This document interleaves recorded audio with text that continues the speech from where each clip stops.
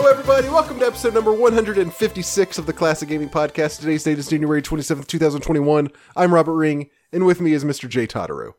Good evening. Good evening. How are you? Doing pretty good. How are you? How's life? Great. I'm doing very well. No, not for any particular reason. I'm just doing great. You want to hear something crazy? Yes. We tied the record in the state of Arizona. We tied the record for the coldest day in history. That's on record, I believe. We also had snow in Phoenix for the first time in 7 years. Holy shit. Yep, I didn't get to see any of it. Why not? Why did you not get to see it? I don't live in Phoenix, and I didn't even find out about it until after the fact. I saw on social media people like, "Hey, we got." It was oh, you live in snow. Where do you live? I live in Mesa. It's like south. Mesa. It's like southeast of Phoenix. Okay. Yeah. So, yeah, it's pretty cool. It's very unique. It's been freezing. Well, freezing for me. Yeah. It has been so cold. I go for long walks in the mornings, and it is so cold. What's the temperature been? Let me Google actually. Let me see. I really don't know, because for me it feels like it's like probably 40 degrees, but it's probably actually wasn't that far off. It's 52 out right now. Okay. I don't know how to look backwards. I'm too lazy. We'll just say it was somewhere in the 50s. That's probably feasible. It got pretty cold here for a little bit, but then it's just lately it's been a little cold, not too cold, but it's been nonstop drizzling. Like our backyard is a swamp right now. Wow. I have to wear boots to walk through. It's You're kidding me. No, it's just muck. We've actually got a lot of rain recently too, not even joking. I think it's going to rain more in the past week than it will all year. It rained like 4 or 5 days in a row in Arizona. That's like more than it's supposed to rain in a year, isn't it? Yeah. I actually think we're going to break a record of some kind. Damn. It's kind of funny. All right, Jay, I made a purchase. I don't have it yet. My birthday's coming up. Okay. You and holidays, man. I know. My birthday's coming up in February. Okay. I was planning on getting a new amp to like for guitar. Yeah. But I was wanting something kind of big, and I don't really have room for it right now. So I put that off, and instead I got something very small. I went ahead and ordered something very small. I don't have it yet. I'll get it on my birthday. The Atari Lynx. Oh, interesting. What was your motivation for getting that? Same reason I got the 3DO. All the same reasons I got the 3DO. One, because it's a weird kind of obscure little, handheld console, or handheld handheld thing, and also a little bit of nostalgia, because I actually did have one of those also when I was little. Oh, super cool. So I guess I didn't have. It probably sounds like I had everything, like every console there was. I didn't really have a ton of obscure consoles. These were kind of it. Well, so 3DO and the Atari Lynx, and also I guess the TurboGrafx 16. Yeah. I did have all those. Those are all pretty obscure, but besides those, I really just had like the mainstream stuff. That's super cool. Yeah, but regardless, I went ahead and ordered an Atari Lynx. I was like, I really want to, since I'm not getting an amp, I think the next coolest thing I could get is another weird obscure console that nobody cares about. Yeah. I just get a kick out of owning those. So I was like, Atari Lynx it is. So I bought that and a few games. So I'll have that to talk about in a couple months, or I'll get it in about a month and talk about it a little bit after. That's awesome. Congratulations. Thanks. I'm pretty excited about it. Be. I really liked it. It was a fun thing. I liked it better than the Game Gear. It had a color screen and everything. Really? I liked it better than the Game Gear. I don't know. That doesn't necessarily mean anything. I got you. I love the Game Gear playing as a kid. Did you were a Game Gear fan? I didn't have it, but the funny part was there's a lot of things. My parents didn't buy a whole lot of video games for us growing up, and I'm not complaining by any means, because we had 4 kids. Yeah. Or I had 3 siblings. But yeah, my friend had a Game Gear, and I would play it a ton at his house. He also had a Super Nintendo, so I played a lot of that at his house. He just kind of had a lot of stuff. Sure. Yeah, I had a Game Gear, and like I had fun with it, but I just always kind of remember feeling that it just, it was pretty good, but I really loved the Atari Lynx. So we'll see. We'll see how it holds up. Yeah. Hey, I wanted to ask you, how often... So I asked this because this doesn't happen to me too much for things that I play for the podcast, but how often do you get nostalgia playing games for the podcast now? Lately a little bit more. It just kind of varies. It depends entirely on what I'm playing. if it's something that I played when I was little, because a lot of the time I try to play new stuff that I've never played before. I'd say I think the vast majority of the games that I play are games that I did not play when I was little.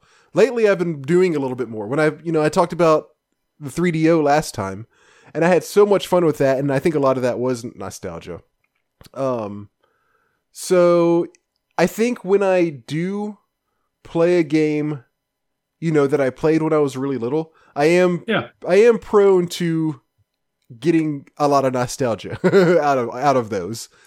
That makes sense. And it's weird. It's especially, for some reason, it seems to be a little bit more if it's like just kind of not necessarily a bad game, but a game that's not a great one. That was like, that's good and it's fine and enjoyable, but never really, made any huge waves or anything like that. I don't know why that is, but it's like, I enjoy it purely for kind of like its own sake, and there's not a lot of talk about it, but like I had this one game and I remember playing it, and I don't know, for some reason the lesser games, the kind of more middle ground games do it a little bit more for me, I think. That makes some form of sense. Yeah, I was just asking, is like I haven't had it nearly as much for the podcast as of recent, like probably in the last year or so. Uh-huh. But the last game I played, I got some real nostalgia. I was like, oh yeah, I hadn't felt it for a while, because it just, a lot of the games I was playing, I either hadn't played or it just didn't really trigger that feeling. Yeah. So cool. Well, I look forward to hearing all about that in a little bit. Oh yeah. All right. Quick news. Well, not quick news. Some news. AGDQ, Awesome Games Done Quick, finished. We talked about that last time. It was wrapping up when we recorded the last episode. They raised $2.7 million for the Prevent Cancer Foundation. It always blows me away. Crazy. And, like, half of it was the very last day.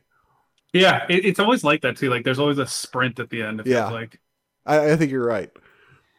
So that's pretty awesome. Sad news. Awesome. Sad news. Jonas Neubauer, who was the 7-time Tetris World Champion, died at age 39. How did he die? I don't think his family has said. They just said there was a sudden medical emergency. So that's sad. That sucks. Jonas Neubauer. Okay, so this isn't really big or interesting news, but I think in the sense of fairness, we should mention it, especially since we talked about GOG last time in the China situation. Steam has, I think, is about to or just has officially launched the Chinese version, the Chinese Steam storefront. Good Lord! Obviously, that'll be heavily curated, to remove games that are offensive to the Chinese government. And so that sucks. It blows. Not necessarily unexpected, but it's I hate seeing this happen. Like, everybody just being like, yeah, we'll do it, Because money. So that is going on. There was a Bloomberg article on Blizzard that talked a little bit about a couple things. One of the things is Warcraft 3 Reforged. The journalist who wrote the article discovered that he kind of talked to some people who were involved and saw some internal documents. Evidently, so as you and I know, Warcraft 3 Reforged was a complete disaster. Dog dude. And this was a remaster of Warcraft 3 for anybody who doesn't remember that. Evidently, management announced the game's pre-order date without telling any of the developers what the pre-order date was. And the pre-order date was a year from the point where they said, and the developers had no idea. I mean, that makes a lot of sense. Do you remember they had to delay it? Remember, it was summer 2019? No, I don't remember. I didn't remember that. Oh, it was summer 2019 until, I think, December, and then they switched it to 2020, I think is what it was. So that explains a lot of things. Also, more interesting is they are working on a Diablo 2 remake. Yeah, I did read a little bit about that. It's kind of interesting. It's going to be called Diablo 2 Resurrected. I don't know anything about release dates or anything like that. I don't know, what all is being remade about it. That's kind of, I don't know. This strikes me as weird, but I don't know why. I mean, out of any games, Diablo 2 was a huge hit. It certainly deserves a remake. But yeah, it's kind of like, why don't you just make Diablo 4? I don't know. Am I being an idiot about it? I mean, maybe. It depends what approach they take, because we saw with Classic WoW that they're going to do these half-ass attempts to meet the demands of their consumers. Like that's what we saw with Classic WoW. So I think what they can do is they may have found a way to make easy margin on a product that doesn't require an extensive amount of development. And realistically, Blizzard's creativity has been kind of dripping over time, so maybe that's also the concern, is they are concerned they can't do it. Yeah, seriously, like, it's just, yeah, I have no expectations of Blizzard anymore, to be honest with you. No, I'm with you 100%. A lot of people are feeling that way now too, which is unfortunate. Yep. But okay, and finally, have you read anything about the GameStop stock stuff going on? I saw it today, but I saw it in passing. I was just like, what? I just kind of like left it alone. What? I actually don't know what happened. Holy shit. Okay. So this, I read into this and did as much research as I could today. I read into it for about 20 or 30 minutes. Take what I'm saying with I think I've got the key points down. I definitely don't understand all of the nuances and all of the detail of what's happening, but I've got the basic idea down. So you got GameStop, okay? You also got a subreddit called Wall Street Bets, where basically people discuss the stock market and they all kind of try to decide what stocks you should be buying or selling. And it's kind of a collaborative, oh, hey, we should buy this, we should sell this, and that kind of stuff. So someone had the idea, someone decided that, or I guess not just decided, but there was one, apparently, there seems to be one guy who's kind of the head of all this, and a lot of people were like, this kind of makes sense. He said that it would be a good idea to buy GameStop stock. Obviously GameStop is not doing very well at all, but there are a couple things in its favor right now, which are, people being at home wanting to play video games because they can't go out. So they're ordering games more. Some of that's coming from GameStop. And then there's also the new consoles coming out that people are buying from GameStop. At the same time, there's a hedge fund somewhere who, since GameStop is not doing well, they decided to short sell GameStop stock. Now, what that means is, and I have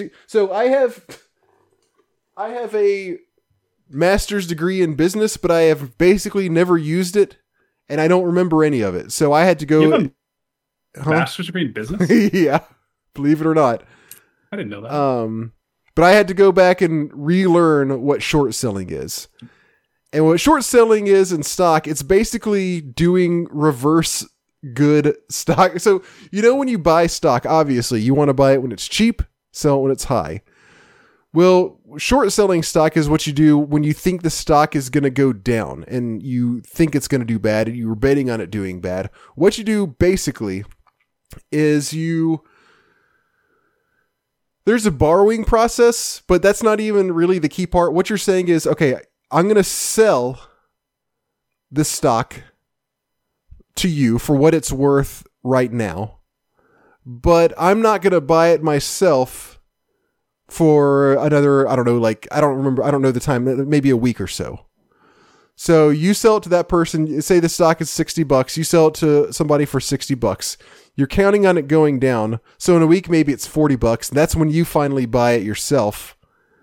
And so you sold it to somebody for $60, but you ended up only buying it for $40 later. Okay. But the thing is, you have to buy it, obviously, because that's just part of it. So if it's a gamble, because if it goes up, then you're screwed. So what happened was they saw that this hedge fund was short selling stock, and they were like, hold on to your GameStop stock. Nobody sell. And in fact, you should buy, because they're going to have to sell this stock in a little while. If we all hang on to it, the price is going to go up, and they're going to have to sell it for a lot of money. And while we're buying it for relatively cheap. Because if nobody sells, then that itself causes the price to go up. All right. Normally this wouldn't be something that you could do and have any impact on, except Wall Street Bets is a pretty big place. So they were able to get like a lot of people holding on to their GameSpot stock enough to actually make a difference in the stock, a very big difference in the stock price. And so just none of them are selling. They're buying if they can, and if nothing else, they're just holding on to what they have. It's causing the price to skyrocket. And in the meantime, the hedge fund people are flipping out, because, they sold the stock already prematurely, more or less, for a pretty cheap amount, and they're going to have to pay a ton of money to actually buy it. And I think Friday is when like the time comes up on the short sale, and they have to make the purchase. So what they found out, so the people who are doing the short selling, they're on like news channels and stuff, trying to convince everybody that they need to sell, that this is terrible, that, this is a bad idea. You need to sell for your own sake and stuff. They're basically trying to save their own skins. In the meantime, they started trading amongst, like, some of the hedge funds started trading it amongst themselves and selling it to each other for very small prices to try to get the price to come down. So people would see that and be like, oh shit, look how low the price is. I got to get out. But it didn't work. And the people over on Wall Street Bets are just like, no, hang on to it. Don't fucking sell. So it's making it even worse. So what has happened to the stock price is, earlier in the month, the stock price was $18. Okay. Today it started off at $148. My God. It ended today at $350. What for GameStop? For GameStop. In June of last year, it was $4. And in 2016, it was like 40 cents or something like that. Right now, it is, I think it closed at like $344 or like $348 or something like that. I could be wrong on the details there. But so they are kind of just like, it's like a combination of, let's see if we can make this work, and also just trying to like say, fuck the man. We can do this. We have enough people to do this, and it's actually working. And the hedge funds who bought it and are trying to sell, or who did the short sales, are totally just getting completely fucked. And that's crazy. And the people on Wall Street Bets who still are holding on to it and still not selling, they're waiting till, I believe the idea is they're waiting till Friday for everybody to dump their stock and get rich, basically. They're all just hanging on to it still. And one guy posted a screenshot of his account, and he had purchased like $750,000 worth of stock. And it's right now it's worth $47 million. What?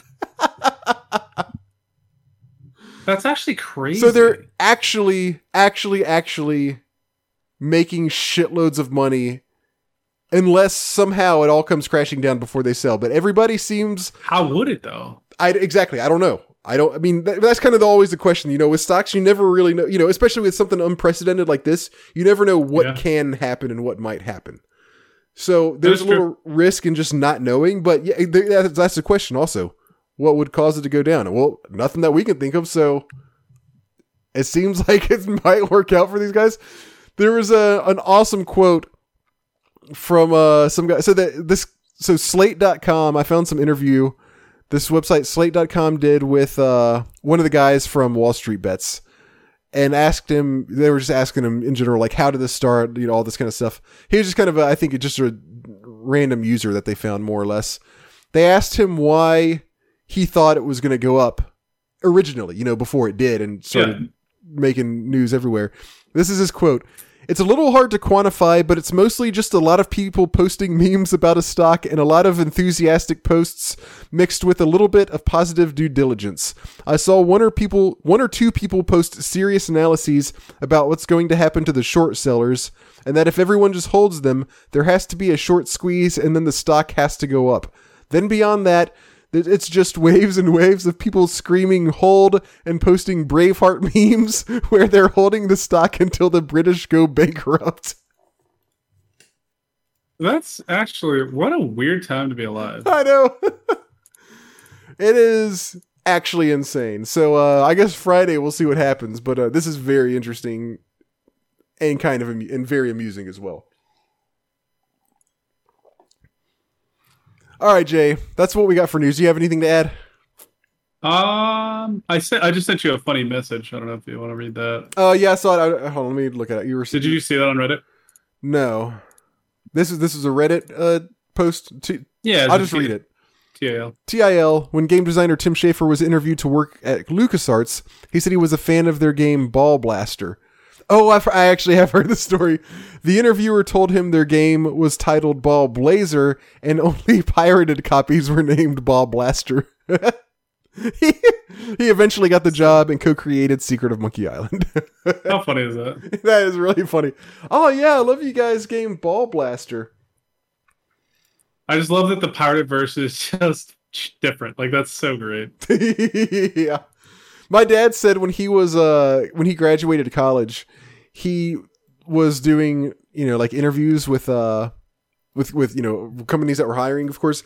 And he went, he was an engineer, and he graduated from Georgia Tech. And so he said he wanted to do like, my dad is the kind of person who always wants to be 100% prepared for everything in life, basically. Okay. So he lined up interviews for places that he didn't really care about too much just to practice the interview process. And so he said one of them he went to, and it was General Motors.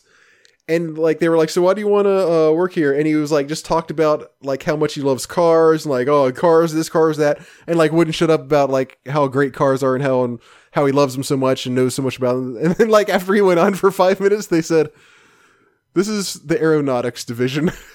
Oh. He basically was like, "See you later." I mean, what else are you gonna say? Yeah, I know. That's funny. All right, why don't you start, if you don't mind, with what you've been playing for this episode? Sure.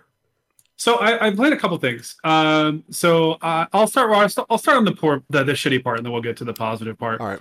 So I wanted to continue our trend of I was watching people speedrun Final Fantasy 1, and I was like, oh my gosh, I really want to play Final Fantasy 1 again. And I was like, but we just played it. And I'm like, all right, well, I can't do that again. I mean, I can, but I'm not going to. I was like, okay, I know, I'll just continue the trend. So I started playing Final Fantasy 9 again, because I still have my file. My file is like very far into the game, so I picked that up. Wait, have you never finished it? I didn't finish it. I've been playing it like a little bit because I've bought some other games for my Switch. I got Divinity, which is super fun. Oh, cool. So I haven't been playing my computer much either. So I told you I've been playing a lot of Gloomhaven, which in person, which is really bad because that takes up a lot of time. And then I bought Divinity, which is a very slow-paced game, so it kind of took up my Switch time. So, but I really wanted to play a Final Fantasy game, and I'm like, okay, I don't want to start like 10 again right now. I need to finish 9. So I was like, okay, I'll play 2. I'll play the second one because that way I can do like 1, 2, 3, and I'm looking forward to playing 3. I know you are not a fan of it, but I am looking forward to playing 3. It's been a long time since I played it, so I am looking forward to that fondly. But I was like, screw it, I'll play 2. I'll just kind of grind my way through it, and then that way I can be done with it. And I was going into it thinking it was going to be very similar to the first one. And this was in terms of like, sorry, real quick, just to interrupt. So you and I talked about this briefly right before the podcast, and you did play the Famicom version, not the Game Boy Advance port. Correct. Yeah. Like the OG one. Yeah. Yep. So I went into it with the mindset of like, okay, it's going to be very similar to 1. You know, it's going to have the same basic format with just some quality of life adjustments here and there. And I probably spent 2 hours playing it, and I never want to play it again. It was... There's so much... There's not even like anything that I honestly feel is redeeming about it. Like even the slight adjustments that they made to the game honestly made it worse for me. So let's start from the beginning. So one of the key features that I'll point out with Final Fantasy 1 to Final Fantasy 2 is when you go to a shop and you want to buy something. In the original one, you go into a shop and you get the menu screen, and then you go through that and you can, buy your items and then leave and whatever. In this one, when you go into a shop, you actually go into it. So it has its own, separate screen that you can go to and do different things, which is cool, but also gets very kind of annoying and redundant at times because, like, okay, every building you go into has an actual inside that you have to walk around. It's old school sprites, so you're moving pretty slow. And I was like, okay, the first couple times, like, oh, that's cool. So they decided to kind of expand on this, but then after a while, I'm like, I really wish they wouldn't have. I'd rather go back to just having the black screen with the text on it. I think that was actually probably better for this. Right. And then you get dropped 3 characters, and the game doesn't really give you any sense of what the characters are in terms of their classes. You have a main character that you assume is like a some kind of tank, like a tank or a warrior. You have a female character who looks like an archer, and then you have another male character who I assumed looks like some sort of like assassin, or if you will, like a glass cannon type DPS.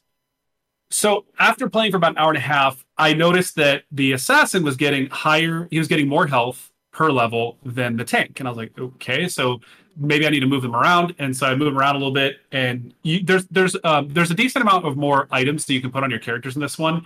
And they have a much better, I will say, they have a much better menu for dealing with equipment. In the original one, it was just a horizontally long rectangle that would have each character could have 4 items in their bags. And that means 4 items on them in total, including equipped and non-equipped. So if you have like a hat, a chest piece, a weapon, and a shield, that's all you can have. Anything more you get, you can't pick it up unless you drop another item, which is actually really annoying because at a certain point, all of your characters essentially have 4 items equipped.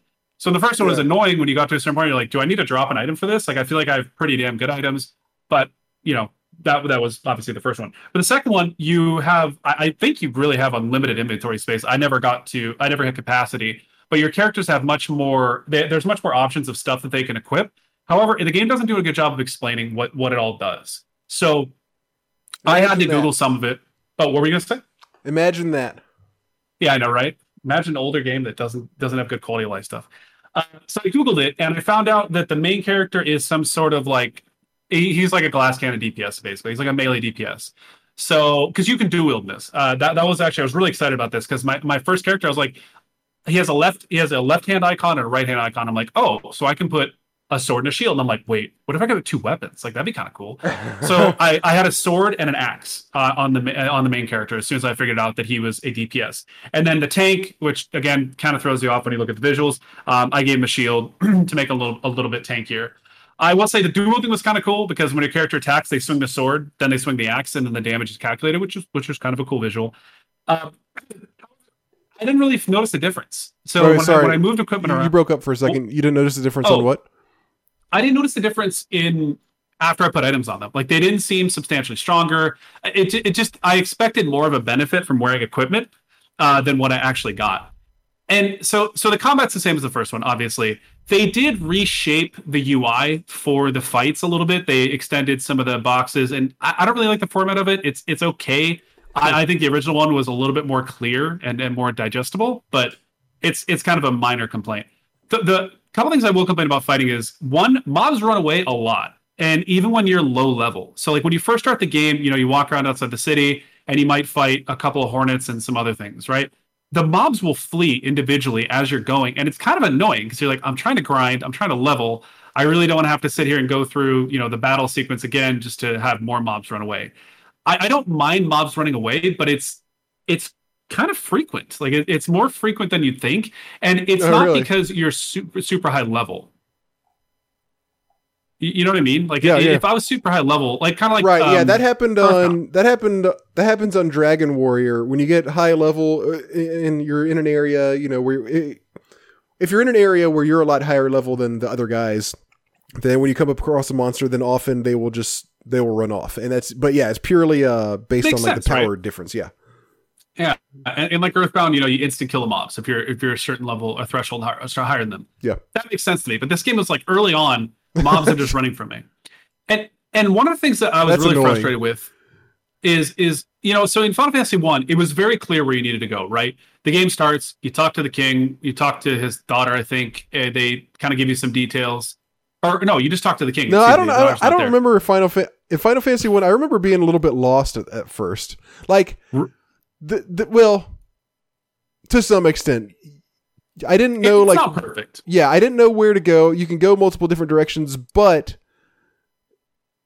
actually once you start like exploring a little bit, you learn there's really not that many places to go before you start learning. There's only one way to go at the beginning. Yeah, and okay. I really appreciate it because the bridge isn't built yet. So in the first one, it's like you leave the town and you can only go northwest or like northwest. And there's a dungeon, you clear it, and that's the beginning of the game. In this one, you exit the city. And I was like, which direction do I go? You can go really far north, you can go really far south, you can go really far west. So I saved my game. I start heading down south. I'm kind of exploring. I'm, zigzagging around, trying to get as much of the map as possible. And I get in a fight with something that I was just like, oh, this looks really strong. It one hits me, and I do 0 damage to it. And then it one hits the rest of my party and kills me. I remember that from that game, yeah. Like I feel like it's just crazy. It was insane. So I'm like, okay, so I guess you're not supposed to go south. Okay, so I'll go north. I go north. There's like a town. There's like a small town, and there's a big town. And you go to a small town. I'm like walking around, talking to everybody, going in all the damn buildings, talking to people, looking for. I have no money, so I can't do anything. Okay, so leave that town. I go to the bigger town. I go talk to a bunch of people. I'm there for like 5 minutes. I'm done talking to people. Like this is insane. I want to figure out where to go. And then in the second major town, there's this lady who's standing in front of the inn. And when you talk to her, she calls you rebellions, I think is what she says. And then she fights you. Yeah, she says rebellions. I think it was rebellions. I remember thinking, like, what the hell is she talking about? She fights you, and she one-hit my whole party again. And I'm like, what the hell? So I go south, I get destroyed. I go north, I get destroyed. Okay, so I start cutting west. I'm walking out into the marshlands. I'm getting some good experience. I'm saving occasionally just in case. And yeah, I get in a fight with whiz ogres, I think, and they AoE one-shot my whole party again. And I'm like, I'm not that far from the town. Like, if you were to not be in combat as you're walking any of the directions, we're talking 30 seconds tops. I'm not going like extremely far out there and, crossing multiple different terrains and crossing bridges and all this crazy stuff. Right. I feel like I'm still in the starting area. And it's just crazy. And the worst part about it is it's not like, it's not as if I'm close to them. Like it's a good fight. They're just destroying me. I'm doing 0 damage to them. I'm missing, and they're just annihilating me. It's not a fair fight. And I'm like really confused by this. So I'm like, okay, screw it. I'll just stay in the baby area. So I like circle this town over and over and over. Mobs running away. Forgot to mention, by the way, whenever you finish a battle, all of your characters run horizontally across the screen as like a battle finisher, like it plays the Final Fantasy battle theme music, which is cool. The problem is when you're grinding, it's really annoying because you're basically just watching this happen over and over and over. And it gets really redundant, right? Because you're basically doing the same thing. I will say as well, combat frequency seems very high in this game. When I was walking around trying to explore the first few times before I died every time, yeah, the battle frequency seems like they just took the dial and just twisted it to the max and broke it. I kind of felt the same way on the ported version. Yeah, it's annoying and it's really frustrating because the one thing that somebody said this a long time ago, I read this online, and they were talking about random battle encounters and how annoying it is because if you're thinking, right, if you're like, imagine you're playing like Pokemon or Final Fantasy, right, as example we're talking about, and you're walking around, you're like, oh, I need to go do this thing. I'm gonna walk to boom, you get a battle, you lose your train of thought. Yeah. And then you finish the battle and you're like, oh yeah, what was I doing? Oh yeah. And then you walk 2 steps to get another fight.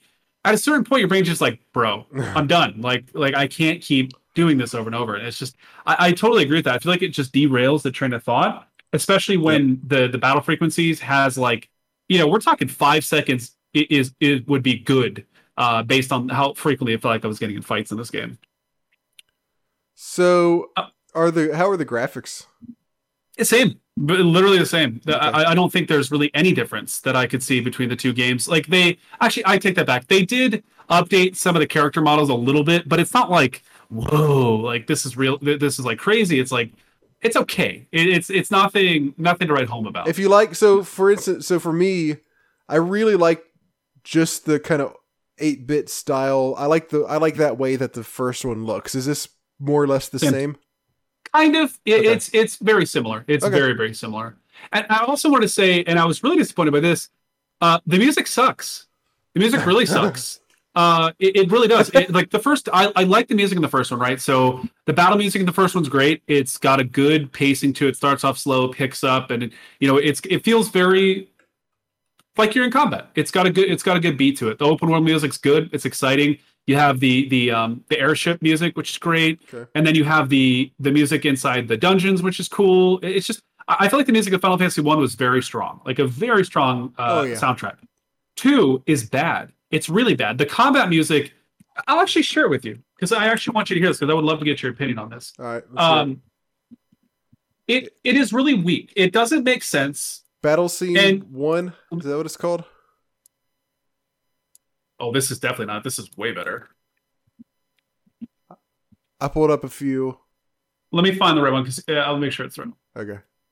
So here's the overworld music.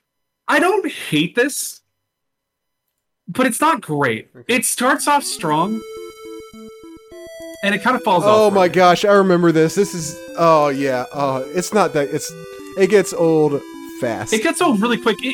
This is a 3-minute track, and it sounds the same all the way through. Now, I will say the theme we're listening to right now is the overworld music. I will say one thing it does excite me about is it reminds me of Golden Sun. Golden Sun had some very similar soundtracks to that I really like, and so I was like, it was give me some. I was kind of excited about that. I cannot find this music. I do remember really getting tired of this. Ones. Here, tell me if this is it. I think I found it. Yeah. This just doesn't sound like battle music to me. Okay, let's see. It's all over the place.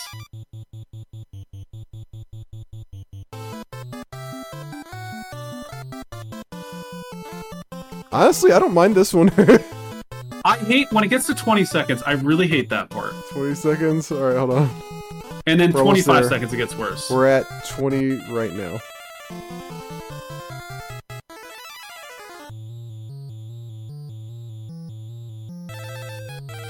I kind of like that. Really? Yeah. So Lisa brought up a really good point. At the 25-second mark, it sounds like a telephone, and I totally agree with that. Yeah, it sounds like a telephone's ringing. That was the very last part that I played. Yeah. Yep. Just not a fan. And it's the battle music. So you're hearing the first 45 seconds of that over and over. And over. I do think it did get. Now that you say that, like listen to it now, I'm like, yeah, this is good. I do remember it, but I also remember. Once you hear that over and over, this particular song does get pretty old.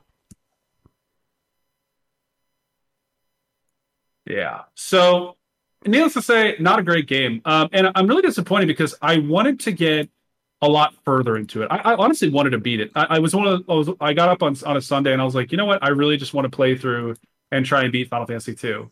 And I got into it and I put like an hour and a half into it. I'm just like, oh, this is tough. Let me take a break and I'll come back. Maybe I'm just not playing well. And then I ended up trying it again. I played for like 30, 40 minutes. I just kept having the same experience. I'm like, all right, I'm buying Hades. That was the end of this experiment. Yeah, I did not like the game either. It is rough. There's like usually there's something in a Final Fantasy game that keeps me going. There's either the combat's kind of interesting, the characters are interesting in the story, or something. There's something going on that keeps my attention, and this game just was an absolute snore fest. There was nothing to it that kept my attention. One thing also that I remember is that later on, and I don't know, maybe this is early too, I'm not sure, but I do remember, especially later, the dungeons are so annoying to navigate through. They are just ridiculously, like, they're basically almost just like mazes, every one of them. Yes. And it gets so annoying trying to get through a dungeon. And of course, coupled with the frequent random encounters, it's even more annoying. Yeah, I was actually looking forward to that a little bit. I was like, I don't mind a good grind, right? At the end of the day, I really don't mind a good grind. But yeah, this was not the one for me, by any means. So would you say this is your least favorite Final Fantasy that you've played? Yeah, I would even say more than 8 for sure. I think it is really missing something for me. Yeah.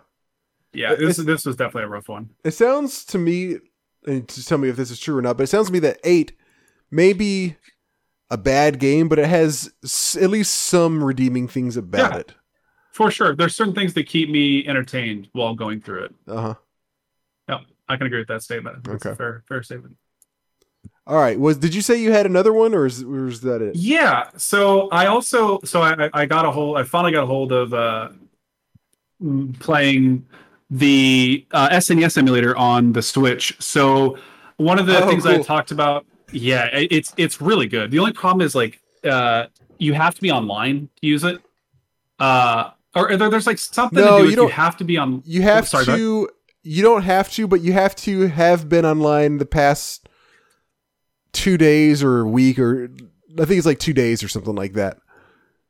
It's like every time you go online, then it like restarts the countdown, and it'll let you do it for 2 days, and then if it's been 2 days without a connection, then you got to get on again.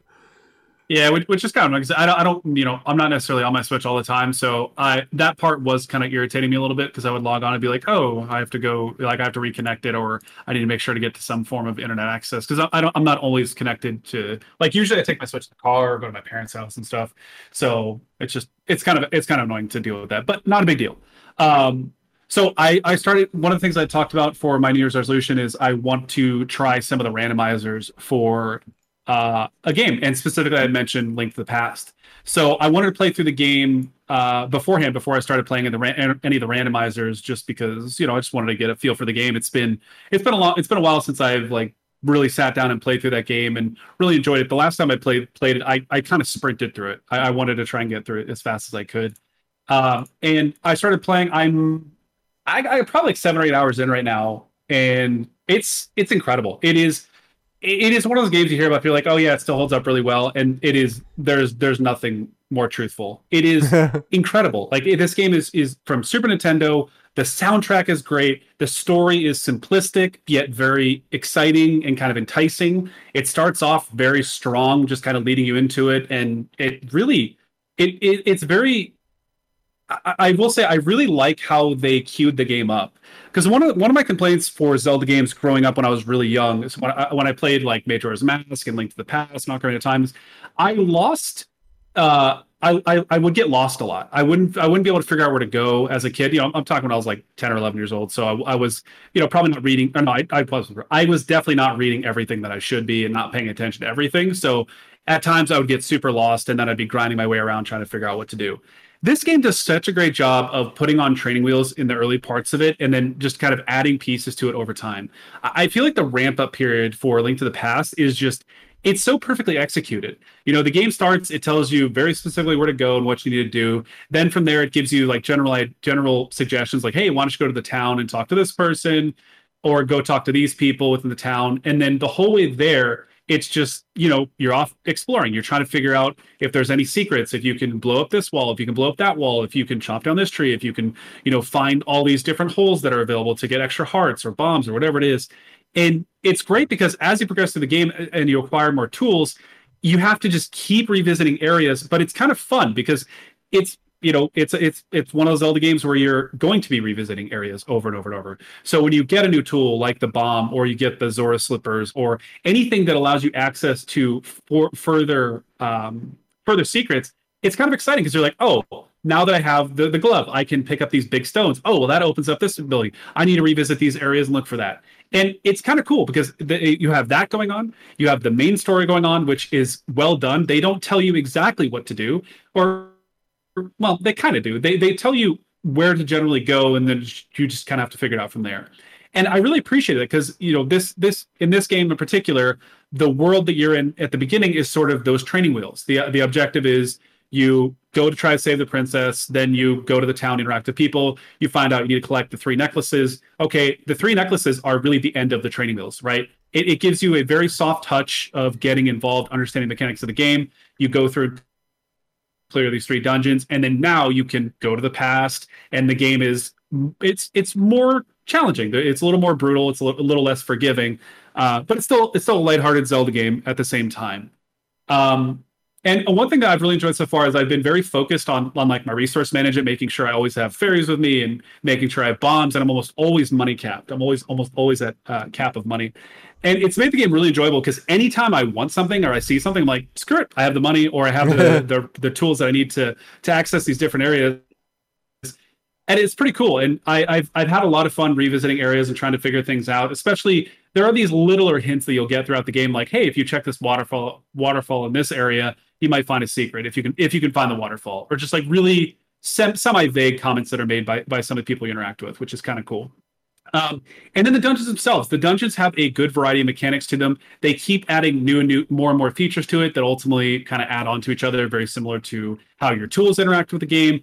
The boss fights are pretty fun. They're not overly challenging, and it's not one of those situations where you get to the boss and you're limping and there's no way you can kill the boss. It's like, okay, I made it to the boss. If I pace myself and learn the mechanics, I should be able to beat this, even with half a health bar of life or whatever it is.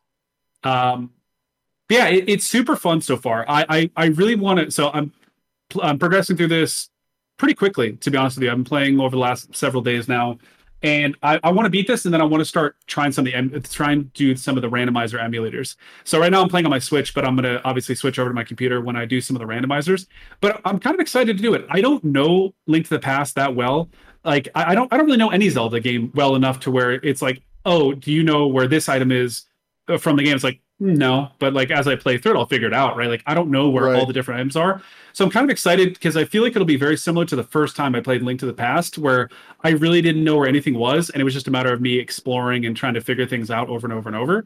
And I'm kind of excited for that because there's always the opportunity to keep changing it, keep adding new features to it, or new randomizer files to see what I can get out of it. And if I enjoy this, I think I may expand doing this into other games as well. But I feel like this game in particular is going to be really fun to do it in because the way that the randomizers are built, it's like even the tiniest caves that don't really matter in the main game may turn out to be something that's critically important to your success. And I'm kind of curious to see how that works and how you have to kind of work around that. I think it'll be pretty darn exciting. But all said and done, Link to the Past, still an incredible game. The music's great. The gameplay is just phenomenal. I love the interactions with the monsters, the different types of monsters there are. All the tools are great. All the tools. When I say tools, I mean like the weapons and such. And really just the grappling hook thing and all that kind of stuff that you got to get. I haven't got the grappling hook. I think that's actually in the next place. Right now, I think, what was the last item I got? I think the last item I got was... Oh, I got the mirror. The mirror that I can go back and forth between the past and the present time. Oh, okay. That is the last thing that I did. And I just got unturned from the bunny. And I think I'm entering the first dungeon in the Dark World. So... trying to think what else. Oh, the main screen for this game is so good, by the way, because when you save on the Switch, it takes you have to save and quit, and then it brings you back to the main screen. The intro for this game is so hyped, man. It's so great. It's very simplistic. It's got the upbeat music to it. It's got good visuals to it. It's just well executed, especially for the time. The intro for this game is really on point. I wish I liked it as much as I did when I was little. Oh, you don't like that much anymore? Yeah, I don't really like it that much anymore. I played it maybe a year and a half, probably about 2 years ago for the podcast, and I didn't really like the dungeon. Mostly a lot of it was the dungeons. I really just didn't enjoy the dungeons, and obviously that's a big part of it.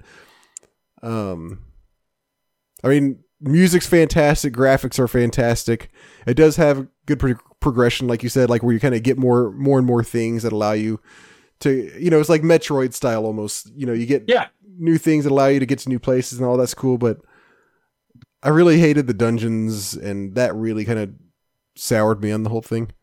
I can understand that. The dungeons aren't the best. I enjoy them. I will say I've enjoyed them so far. I have kind of blown my way through them very quickly. Once I understand the basic mechanics of it, I'm like, okay, this is what I need to do, and I generally don't have too many issues with it from there. Yeah. One other. Oh, sorry. Do you want to say anything else about Link to the Past? No. So I've been craving some RTS action, and I've been kind of depressed about the fact that StarCraft's coming to an end and Blizzard's not going to do any further updates for it.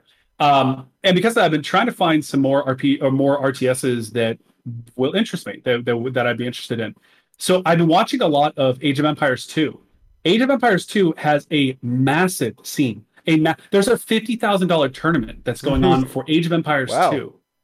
Yeah, and I've been watching it a ton, and it's really fun. There's commentators are starting to get really involved in it, and the commentators are good. They do a great job of explaining what's going on, because I don't really understand Age of Empires that well. I played the game. I could probably beat a lot of people at it, but I'm not I've never practiced and built up how to do builds and what are the key things to do with Age of Empires. I just know basic RTS strategies. But the way that they explain these games and the back and forth, it's very similar. It feels very similar to chess. The way that they talk about it, because it is a game that's very balanced around how you commit your resources. If you overextend one way, then your other way is going to fail. But if you're okay with that and you can win off that, the balance in the game is really impressive. And obviously there's micro involved, right? Because it's an RTS and there's always some form of micro involved. But it really does seem like a lot of the game is built around how you strategize, how your macro is, and how you adapt. The micro is still important, but it seems like those three things are way more important. And I've really enjoyed that, because I've never been a huge micro player. I can do it at times, but I truly enjoy, macro strategy and adapting. So at a certain point, I may start playing Age of Empires 2 again, but I'm really enjoying just absorbing really good players competing against each other. It's very entertaining to watch. That's awesome. All right, Jay. Is that going to wrap it up for your stuff, or do you have anything else? Yeah, I think so. Okay. Let me see. Let's talk about, I got 3 games. One of them's pretty short, one of them's pretty medium, one of them's a little bit longer than medium. First one, let's do the short one first. I played Space Invaders. Oh, cool. So originally Space Invaders came out in 1978 in the arcade. It doesn't seem like any video game should have come out before 1980. I mean, I know, right? I know obviously many did, but it just doesn't seem right.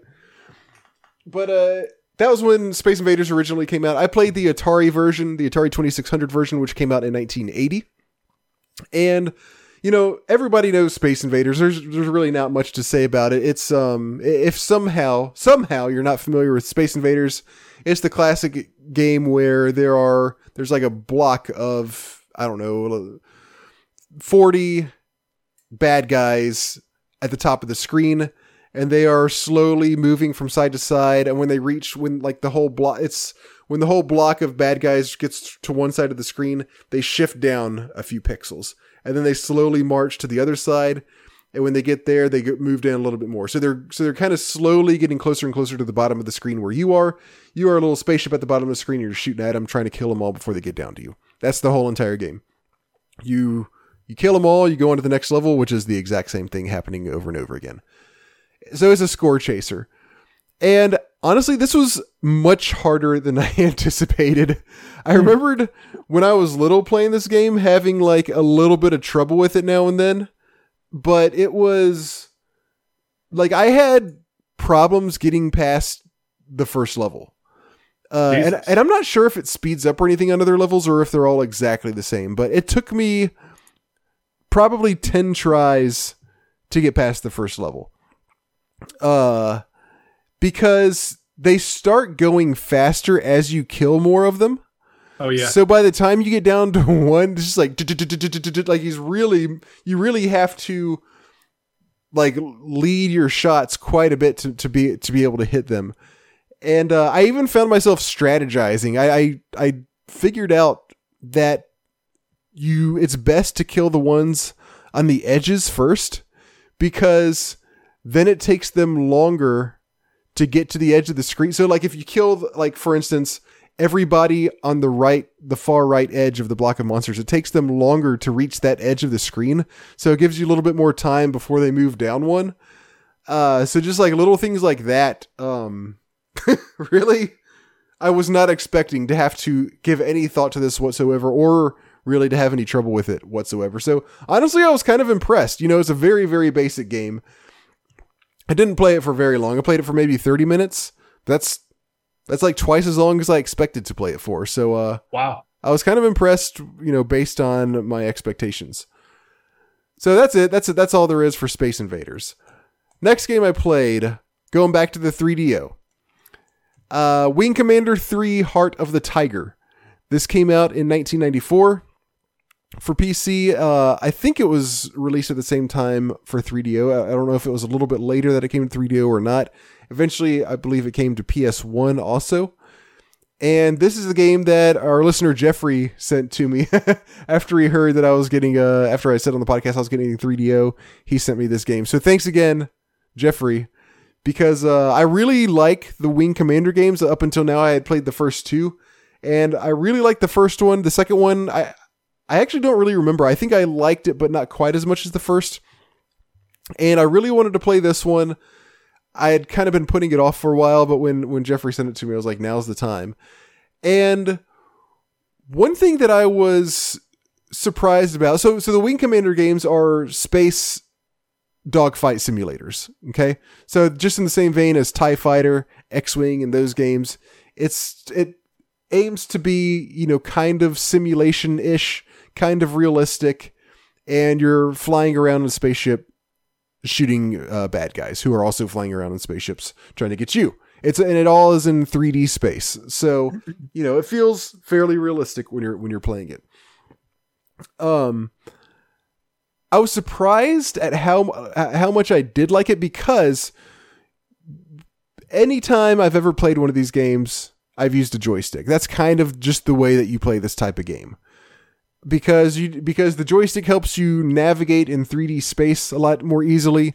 It gives you the feel of flying a spaceship, and it also has a bunch of buttons, which you typically need. For games like this, you need buttons for targeting what's in front of you, or cycling through targets, or switching weapons, or firing missiles versus firing lasers, for adjusting the throttle, for matching speed, for what else? Like, I don't know, any number of other things.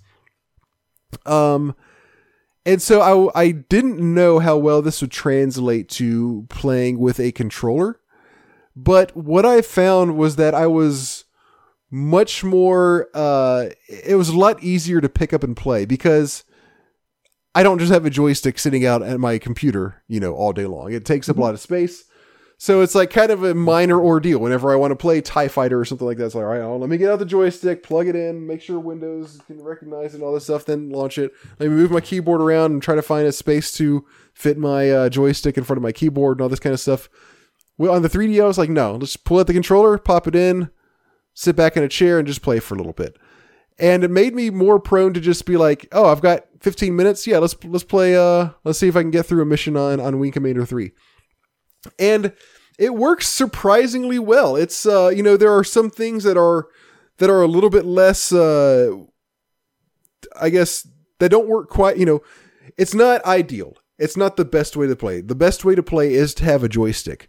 But for me, the trade-off was not bad at all. The convenience of not having to use a joystick was really maybe even outweighed the downsides of not having 12 buttons at my disposal, and having to use the D-pad instead of moving the joystick around. It really was not too bad. I kind of liked it. The way they get around not having buttons is there are a ton of button combinations. So to target things, you press, I think it's R and B or something like that, and R and A does something, and L and A does something else, and L and C does something else. So it's like you press, even I think they use the start button. Like I think if you press up and start, that does something. So it does take a little bit of time to learn all this stuff, but it's really not too bad. And they really handled it, I think, pretty much as well as you could have with all that. They still have all the functionality. You just have to remember, okay, it's L and A to change which type of laser I'm firing, for instance, and that kind of stuff. Excuse me. Okay. I started choking. Yeah, I started choking for some reason. And so aside from just the controls, the gameplay is solid. It's just as good as any of the other ones. You're flying around fighting bad guys. So you're in a mission and it'll say, this is an escort mission. We got to protect this ship, or, this is a, like kind of a perimeter check mission. Just go around to these points. And if there's any bad guys there, kill them. 90% of the time, what it comes down to is, there's bad guys. Let's kill as many as we can. But they do, provide as much variety as they're able to. And it's one thing that I like about these games is that it doesn't, and I think I've said this before about the other ones. It doesn't just throw you into battles. It's like, here's your mission. Go check out these waypoints. And you might be flying around for a couple minutes without really anything happening. And for me, that's fine because it really adds to the feel of like, I really am doing a mission. I'm not just in a video game level, But at the same time, they do a really cool thing with that where if you do get tired of just flying around for a couple minutes without anything to do, there's an autopilot button. I think it's, fucking A and start or something like that. And when you do that, it kind of shows a quick cutscene of your ship flying through space, and then it just immediately takes you to the next encounter. So you don't actually have to wait through it if you don't feel like it. So all of that is really well done. The gameplay is superb. The missions are not too difficult, except for I did hit a few that were kind of hard. Usually they're pretty well balanced, so they're not super easy. Maybe they are. Maybe they do lean a little bit more toward easy than they do hard. But it's nice to be able to play this and be able to kill plenty of bad guys. Still have to put forth an effort, but also not get frustrated. There were a couple levels that were tough. Including the last level, which I could not beat. I could not complete the last level. I played it probably 20 times, and it's just a hard level, and I couldn't beat it. But I felt okay to some extent, I felt okay about that because I don't know if you remember, but one of the other cool things about the Wing Commander games is that they have branching paths based on whether you win or lose. Whether you complete or fail missions. So if you lose a mission, as long as you don't get killed, so if you get close to being killed, you can eject. And that means, all right, you're out, you lost the mission, but you're alive and you can still keep going. And the story has branching paths based on whether you complete missions or not. If you die, then, that's a whole different thing. It shows a cutscene of, them of like, I forgot exactly. I don't remember if it shows I don't remember what it shows. I remember in the earlier ones, it shows like your coffin being shot out into space.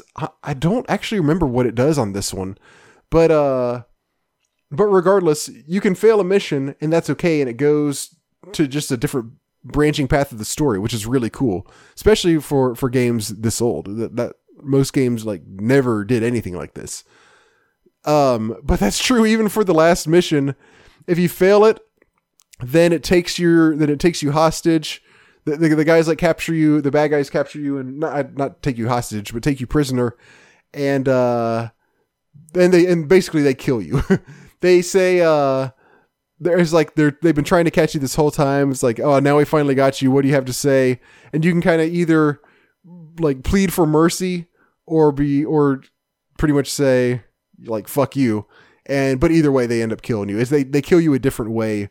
Regardless, they kill you a different way based on what you say. Like if you say like screw you or whatever it is, then they do like a quick death. But if you ask for mercy, then they're like so disappointed in you that they do a more like gruesome death. Sounds like real life. Yeah, yeah, exactly. So good gameplay. The controls are great. The branching story paths are still cool, but on top of all that is a lot of our listeners probably already know this. So the story is told with live action full motion video scenes. And the main character, who's your character, is played by Mark Hamill. And wow. It is so much fun watching him act because obviously, I mean, being famous for Star Wars, as we all know, that kind of made him not very marketable to anything besides Star Wars throughout his career. Who did he play in Star Wars? He played Darth Vader. Okay. Spoilers. But like Mark Hamill was actually, I think this gets overlooked a lot. He was actually a really, really good actor. Not only in the Star Wars movies, but in the few other things that he ever did do. Like, he is a really good actor.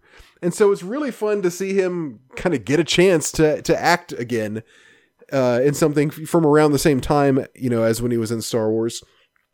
He does a fantastic job.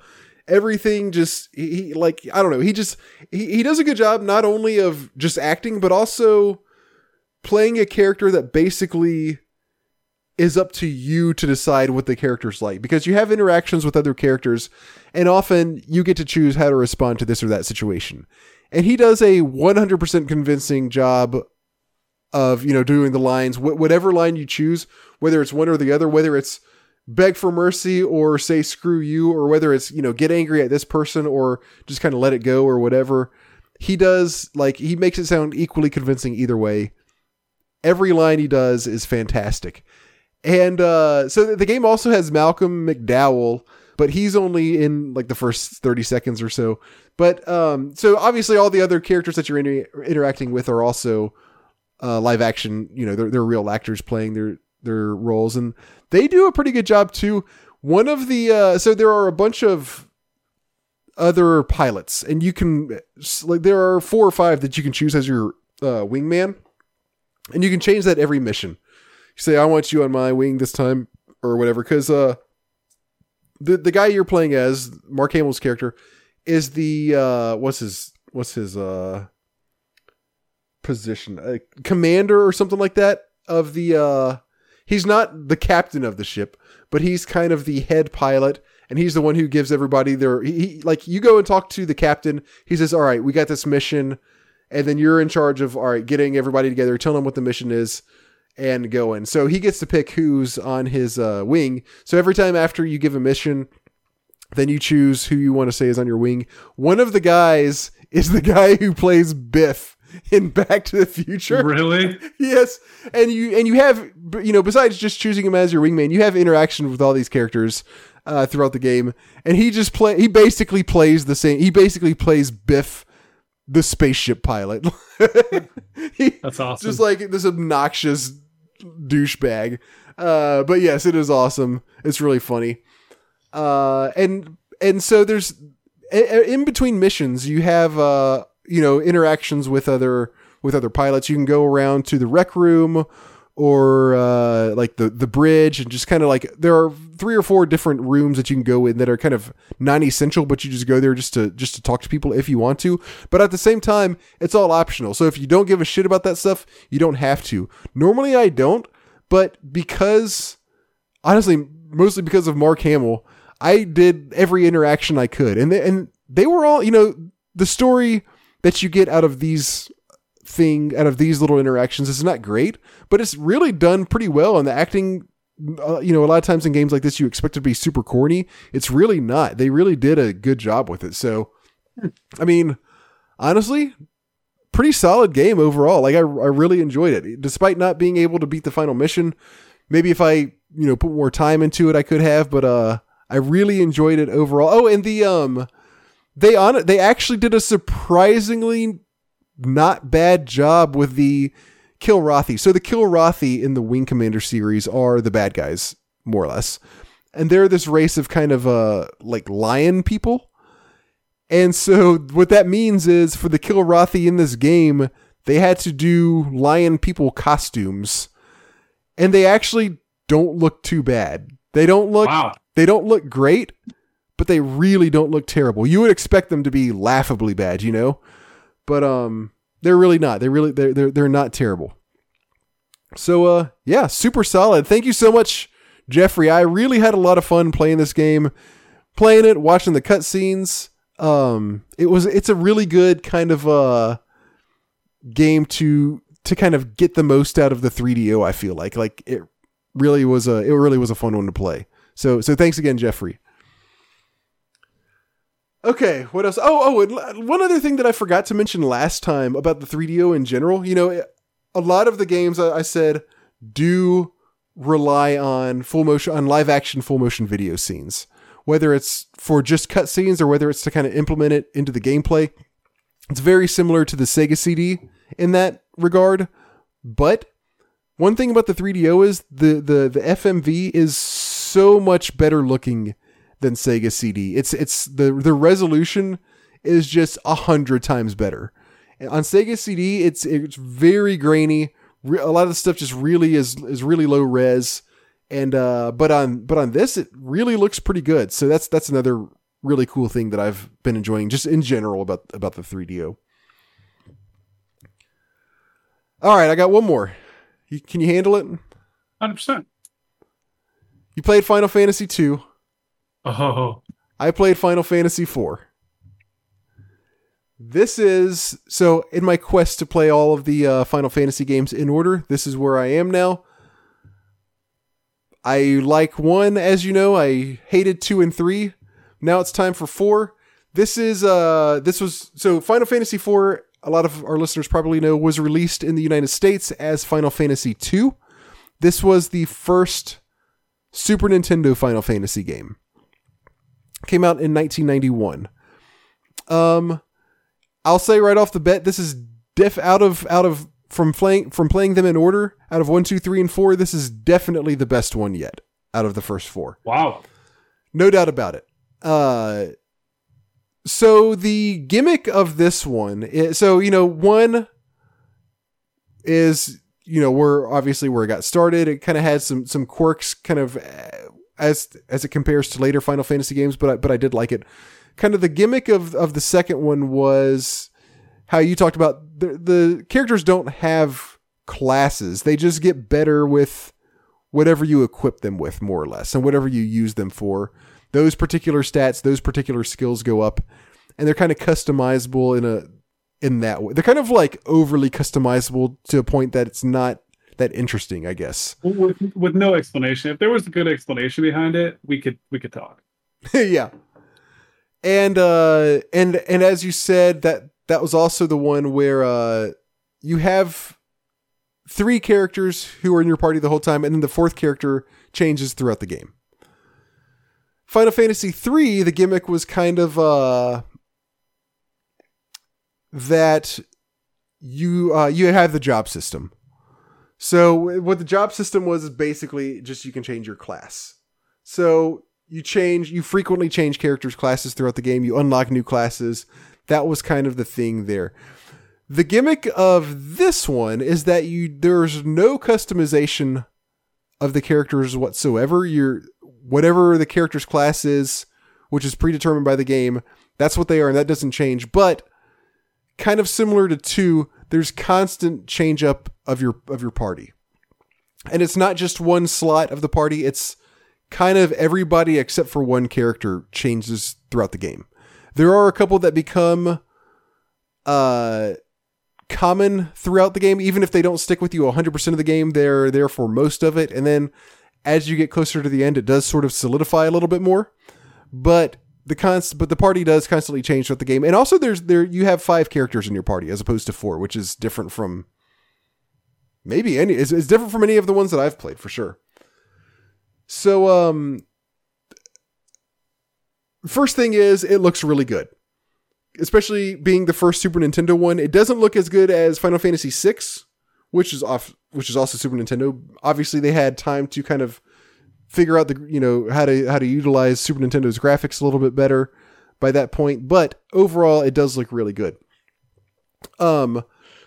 You start another interesting thing about this is, besides the party constantly changing and you not really have any control over the classes or anything like that, you start off with leveled characters. The main character, when you start off with him, I think he's at level 10. And then the other guy you're with is not high level, but he's roughly somewhere around the same as well, I believe, if I remember correctly. And throughout the game, the different characters you get are, so Cecil is the main character. He starts off actually as a Dark Knight, but eventually as part of as part of the story unfolds, he learns he has to become a paladin to defeat like the evil bad guy that's trying to take over the world. So he becomes a paladin. So there is a change there, but it's not a change that you have any control over. There's another one of the main characters is Cain, who is a dragoon. There's Rosa, who is a white mage. There's Rydia, who is a summoner / black mage. They call her a caller in this game. That's a cool name. Yeah. And then, so those are some of the main ones. And then some of the lesser ones that kind of don't stick with you for very long are, there's a mage named Tilla, and he has white mage and black mage spells. There's a guy named Edward, who's a bard. There's a guy named Yang, who is a karate man, which is this game's name for monk. Karate man. It's great. There are two twins named Palom and Param, and they are white mage. One's a white mage and one's a black mage. There's Sid, of course. He's kind of just like, Sid's really not in your party for very long. He's kind of a melee character. There is Edge, who you don't get until probably a little over halfway through, but then he sticks with you for the rest of the game. So he is kind of one of the main ones. He's a ninja character. So in the Final Fantasy terms, that basically means he can dual wield. He also has some spells that are pretty good, like that are ninja specific. And then finally there's a guy named Fusoya, who's kind of a really powerful mage. He also has white mage and black mage spells. Tons of spells, but low MP. You get him late in the game for a short period of time. So the main ones again are Cecil, the paladin, Rosa, the white mage, Rydia, the summoner, Cain, the dragoon, and Edge, the ninja. Cain kind of comes in and out throughout the game, and Edge joins at the not at the very end, joins a little over halfway through and sticks with you through the rest of the game. So this game is really the first one. Well, I guess out of all these so far, this feels the most like a modern Final Fantasy game. Final Fantasy 3 was a little weird in that you're changing classes constantly. Final Fantasy 2 is just weird in a lot of ways. Final Fantasy 1 is different from a lot of the ones nowadays in that you pick, your party's classes from the start, and that's what you stick with for the whole game, as well as the spell slot system instead of an MP system was weird. This one is where I feel like they gradually get closer and closer to what we think of a Final Fantasy game as today, and this one is definitely kind of the closest so far. This one is really where I start to feel like, okay, this is what I expect Final Fantasy to be like. There's no buying spells like there are in, I guess, I don't know if it was all the previous ones or if it was just 1 and 2. But in those games you buy spells. This one you just get spells as you level up. It's turn-based, of course. I think there may be like an invisible ATB gauge. Jay, remind me, I know what it is, but I can't remember what ATB stands for. Is it active turn-based? Active turn-based, yeah. So it's turn-based, but it seemed like if you don't do anything for a while, then it's kind of like it'll be like up, time's up, and then it'll let the bad guys attack. So I think there's a little bit of that, but generally speaking, it's pretty much, you can think of it as a turn-based game. Random encounters, all that. It's got airships, of course. There are actually 3 airships in this one. Wow. And you have to use them for different things. So sometimes you have to like park one and go get in another one. And then like when you need the previous one, then you have to fly around the map and find where you left it. It's really weird. There's kind of like 3.5.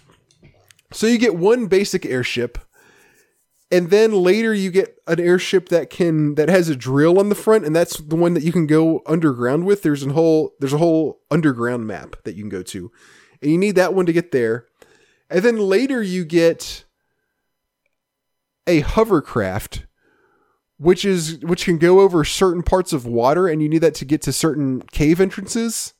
So that's kind of the half one, because it's not really an airship, but it's a vehicle you need to get to certain places. And it can be carried by the first airship. So sometimes you need to take that one somewhere. So you get in the first airship, then go over to the hovercraft, hover over it, and hover over the hovercraft and press A, and like a little claw comes down and picks up the hovercraft. Then you fly around, drop down the hovercraft wherever it needs to go, then land the airship, then get in the hovercraft and take it somewhere. And then later in the game, you get a spaceship that can take you to the moon. And so, yeah, they really went all out on the airships in this one. What else? Cool monsters, cool summons. Like, if even the not good Final Fantasy games, I feel always do a good job of having cool looking monsters, and often cool looking summons as well. So, and this one has that as well. It's got cool monsters, it's got cool summons. I like also that it has the optional summons that you can get just like, for the sake of it, or just for having another powerful one. Like Leviathan and Bahamut, of course, are kind of like the classic ones. What else? This one has Odin is another optional one. It's got the it's got the basic Final Fantasy summons, but not all. But you don't automatically get all of them. Some of them are only if you go and defeat them, then you get them as a summon optionally. So I really like, I don't know, something about the optional bosses in Final Fantasy has always been a big draw for me. I really like that there are bosses that you don't have to do, but you can, and then you get super powerful stuff if you beat them. What else?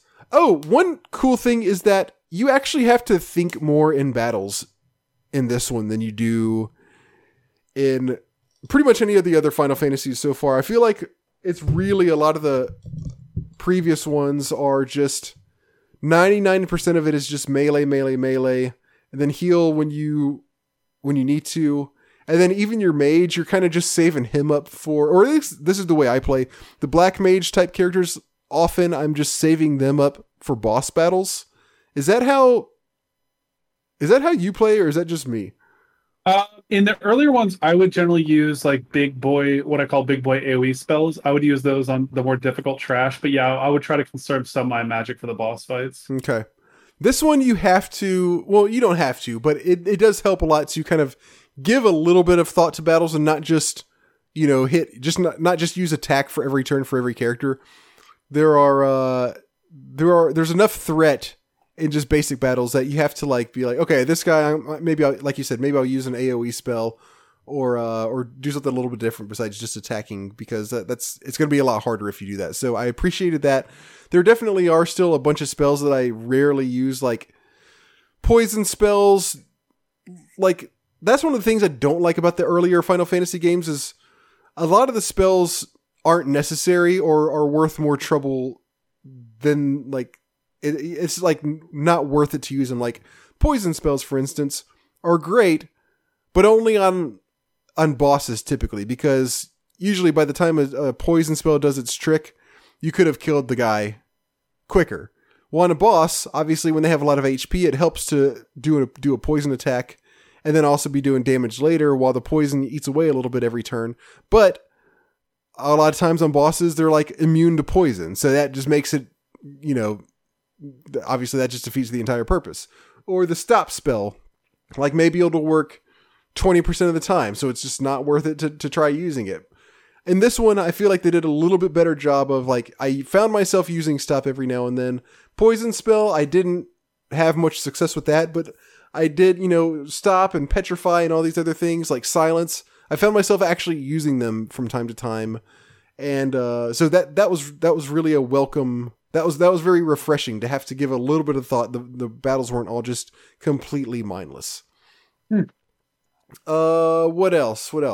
Oh, here's a nice thing to kind of combat what I said about you have a black mage who can do really powerful spells, but you're afraid to use up his mind points, or I always call them mind points, his mana points, because you don't want to get to the boss and not be able to use them. So that to me has been kind of a little bit of an annoyance on Final Fantasy games. Well, this game fixes that by, in almost every single dungeon, you when you get close to the boss, like usually it's like the room before you get to the boss of the dungeon, there will be a room that has a spot where you can save and use a tent. It's like this special little square that has an S on it. You can go there and you can use a tent, which in the Final Fantasy games replenishes your HP and MP. And you can save on that spot and then go fight the boss. So you can be using your mages and using up their MP and then get a chance to replenish it before you fight the boss. That was very, very nice to have that option before all of the bosses, because that way you're not afraid of using all your cool spells and stuff beforehand. Very, very nice. The story actually kind of feels like it matters in this one, which is definitely not the case in I mean, I guess the story gets progressively more important throughout each of the first 3 Final Fantasies. The first one, it's really not important, but I do feel like they did an okay job of, like, you know, the story that they did have to put there just for the sake of having a story. They actually did okay with it. The second one, the story was all right, but kind of like it was like they focused more on the story, but they gave a really bad story. The third one, they kind of backed off a little bit, and it was kind of back a little bit more to, okay, we're going to do a story here, but it really doesn't matter. This one, I actually felt like the story matters. It's not anything super complex. It's like, there's a bad guy, and he's trying to get all the crystals so he can take over the world, and you have to keep him from getting all the crystals. And it's kind of simplistic in that sense, but I guess where it shines a little bit more is the character interaction. The characters, you actually care about them in this one. They seem to have personalities. You there were a couple times where characters like died, for instance. I actually kind of like felt a little bit moved by it, which is very, very uncommon for early Final Fantasy games. The characters, you know, there are relationships between the characters, which kind of makes you like feel for them a little bit more. Like, I really feel like the way they handled, I guess, the characters themselves, the writing of the characters more so than the writing of the story in general. Although there are a few pretty good story beats. It's just better, more well done than it was for any of the preceding Final Fantasy games. But then there are other things that are really simplistic, like the crystals, you know. Like that's like the most, I guess it's kind of, I mean, I guess it almost wouldn't be a Final Fantasy game if it didn't have crystals of some sort, you know. But at the same time, it's like, can we get a little bit more creative than just, the bad guy has got to get crystals and we got to stop him, you know? And it's funny because, so it actually starts off with your character Cecil is a soldier for the king who has gone evil. And you help him steal the first crystal. And then it's like, once you kind of realize what's going on, you turn into a good guy. Then you got to stop him from getting all the crystals. So you go, it's like, oh crap, we got to go get this next crystal before he does. Oh, dang it, he beat us to it. All right, we got to go get the next one. Oh crap, he beat us to this one too. All right, we got to go get the next one. Let's go to it. Oh, we got it. Oh man, he stole it from us. It's like, it just is very predictable. Like you go from one to the next, and something happens to where he ends up getting it and not you. But overall, the story is done pretty well, I think. What's also really cool is that you get to go to the moon. That wasn't anything that's done in any of the Final Fantasies up until now, and it kind of gives a more there. You know, there are really three entire maps on this one. There's the main map. There's the underworld map, and then there's the moon map, which granted is very, very small, but it gives the game more of a very sprawling feel. It's like, oh man, I've been all over the place. I've been all over the planet. I've been inside the planet. I've had to go to the moon. I've had to come back. I've had to go back underground again. I've had to go back to the moon again. It just gives you more of that feel like you're on some huge adventure, even though it's not a super long game. So I appreciated that as well. What else? The translation is good. The translation is good, but awkward at some points. It's like, it's fine. They did a good job with the translation, but like there are too many times where a character just says, like their line of dialogue is just saying another character's name. So that kind of gets annoying. Like somebody like Ridio will get sad and it'll just say at the top, Cecil : Rydia, ... And then like a minute later, like somebody might say Cecil, ... It's just like, that kind of gets a little bit old. And also there is I think this was because they didn't want any overt religious references in it. So I don't know if this is a translation error as much as just a localization thing. But there are times where they use the word wishing, where the original word obviously should have been praying, but they say wishing instead, and it sounds very awkward. It's like says, "Oh, those guys are up wishing in the tower." And obviously that sounds kind of weird. Or like they'll say, "Oh, they were wishing for you. That's why you did a good job." All that stuff just sounds kind of awkward, but also gives it a little bit of charm.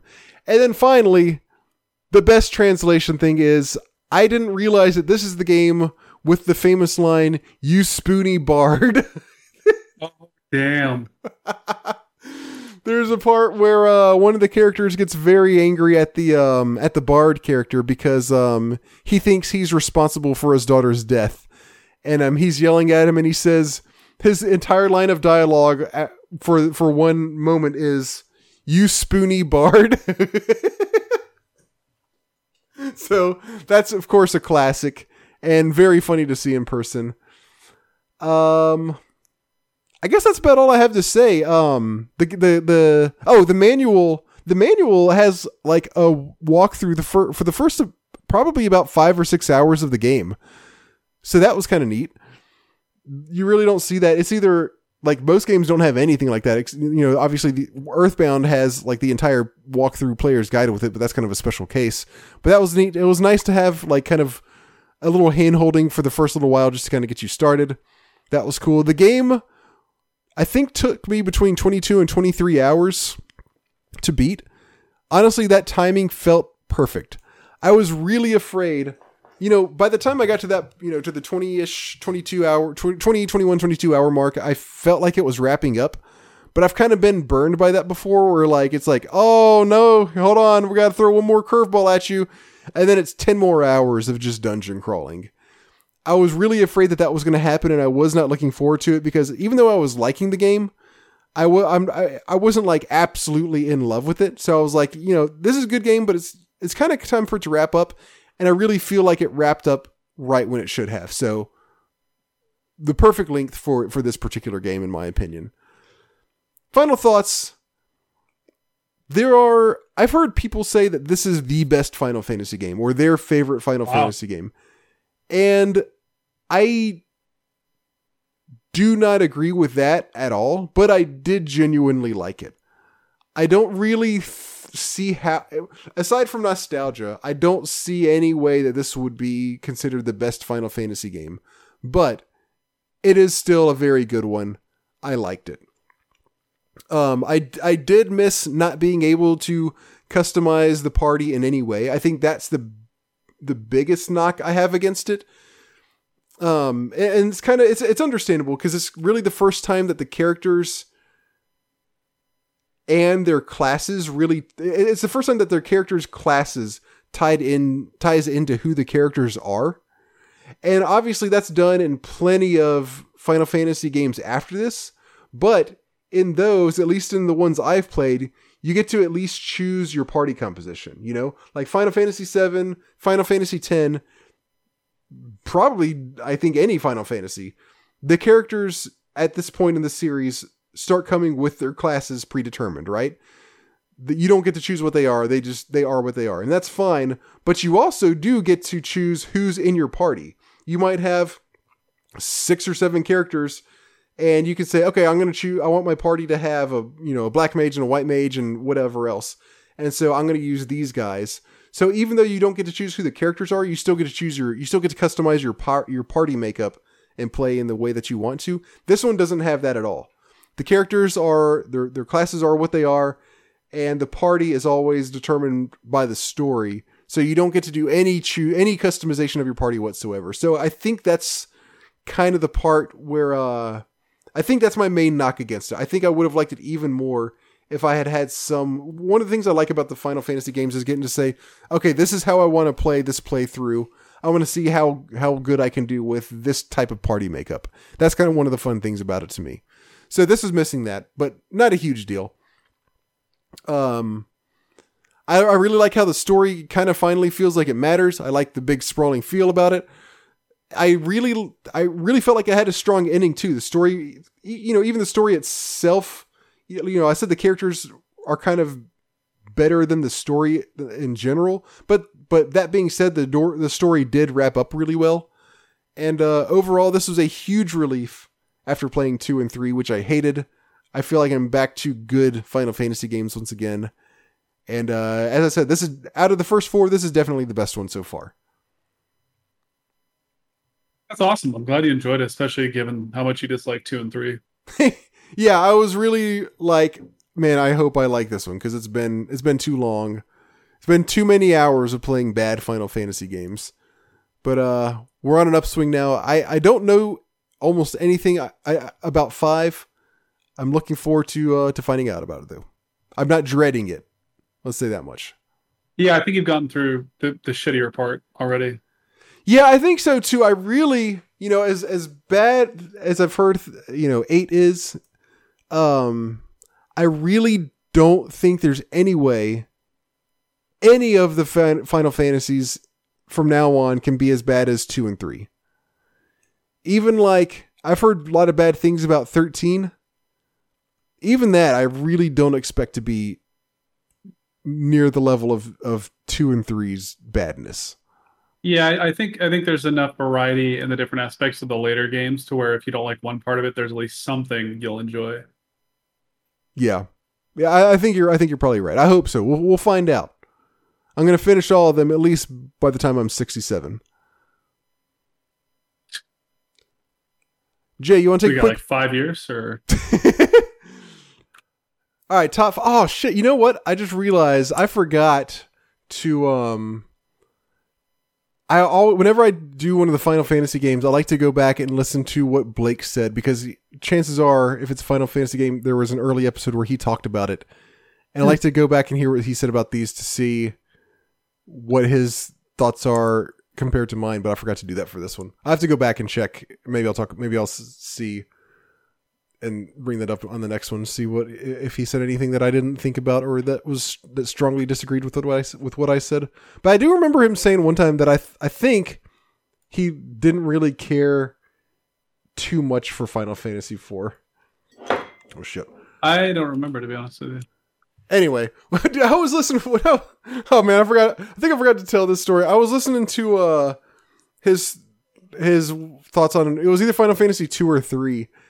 Before we did that episode where whichever one I talked about, that one of those, and I was asking him questions about it and I was being the biggest dumbass trying to figure out so he would say I was trying to differentiate between the Japanese numbering and the English numbering, but he was like, yeah, 2 in the United States was Final Fantasy IV and all this. And then, when it got to 6, or I guess it was 7, then the numbering all kind of became the same. And he would say something about Final Fantasy V. And I was like, okay, Japanese 5 or American 5? He's like, there's only a Japanese 5. And then he would say something about Final Fantasy IV. And I'm like, Japanese 4 or American 4? He's like, there's only the Japanese 4, okay? And then he'd say 7. I'm like, okay, Japanese 7. And he's like, they're the fucking same thing. Hey, it's Kaylee Cuoco for Priceline. Ready to go to your happy place for a happy price? Well, why didn't you say so? Just download the Priceline app right now and save up to 60% on hotels. So whether it's Cousin Kevin's Kazoo Concert in Kansas City, go Kevin, or Becky's Bachelorette Bash in Bermuda, you never have to miss a trip ever again. So download the Priceline app today. Your savings are waiting. Go to your happy place for a happy price. Go to your happy price, Priceline. All right, anyway. Okay, top 5s are for this episode, top 5s, games that are good for reasons other than gameplay. So maybe the gameplay itself isn't good, but the game but the game in general, you still consider to be a good game. All right. Yeah, I took this as like the gameplay is generally not bad, but some of the other aspects of the game are add more to it. Like if you compare them next to each other. That's the way I kind of looked at it. I think that's fun. This is kind of a tricky one either way. Yeah, I had some challenge. My number 5. I'm not happy with my number 5, to be honest with you. I kind of want to skip it. I'm not either. I'm not thrilled with my number 5. It's kind of boring. I was like looking, just trying to find something that fit this mold, and I'm happy. I kind of just want to skip my number 5, to be honest with you. I'm like that disappointed. You can't skip it now. You have to tell us at this point. You've talked it up too much. Well, it's not talking it up in a positive way, actually. All right. Well, okay. Look, I'm gonna go first because I think I've had you go first for a lot of these, and I'll give you the chance to cap us off this time. So my number 5, which I'm also not too happy about, is Night Trap. I say that because really the game in general isn't good. So it's not just the gameplay that's not good, but like just the whole game is not good. But it's also still kind of fun to play just because of the controversy that it started, to see the cheesy acting, to see kind of just the weird style of gameplay. And I guess it is kind of, it was certainly unique, maybe even a little bit innovative in the way that they have the story kind of going on in the background. And depending on what scene you're watching, you're going to get different pieces of the story. That's all kind of neat. But I'm not happy with it because it's games that are good for things other than gameplay.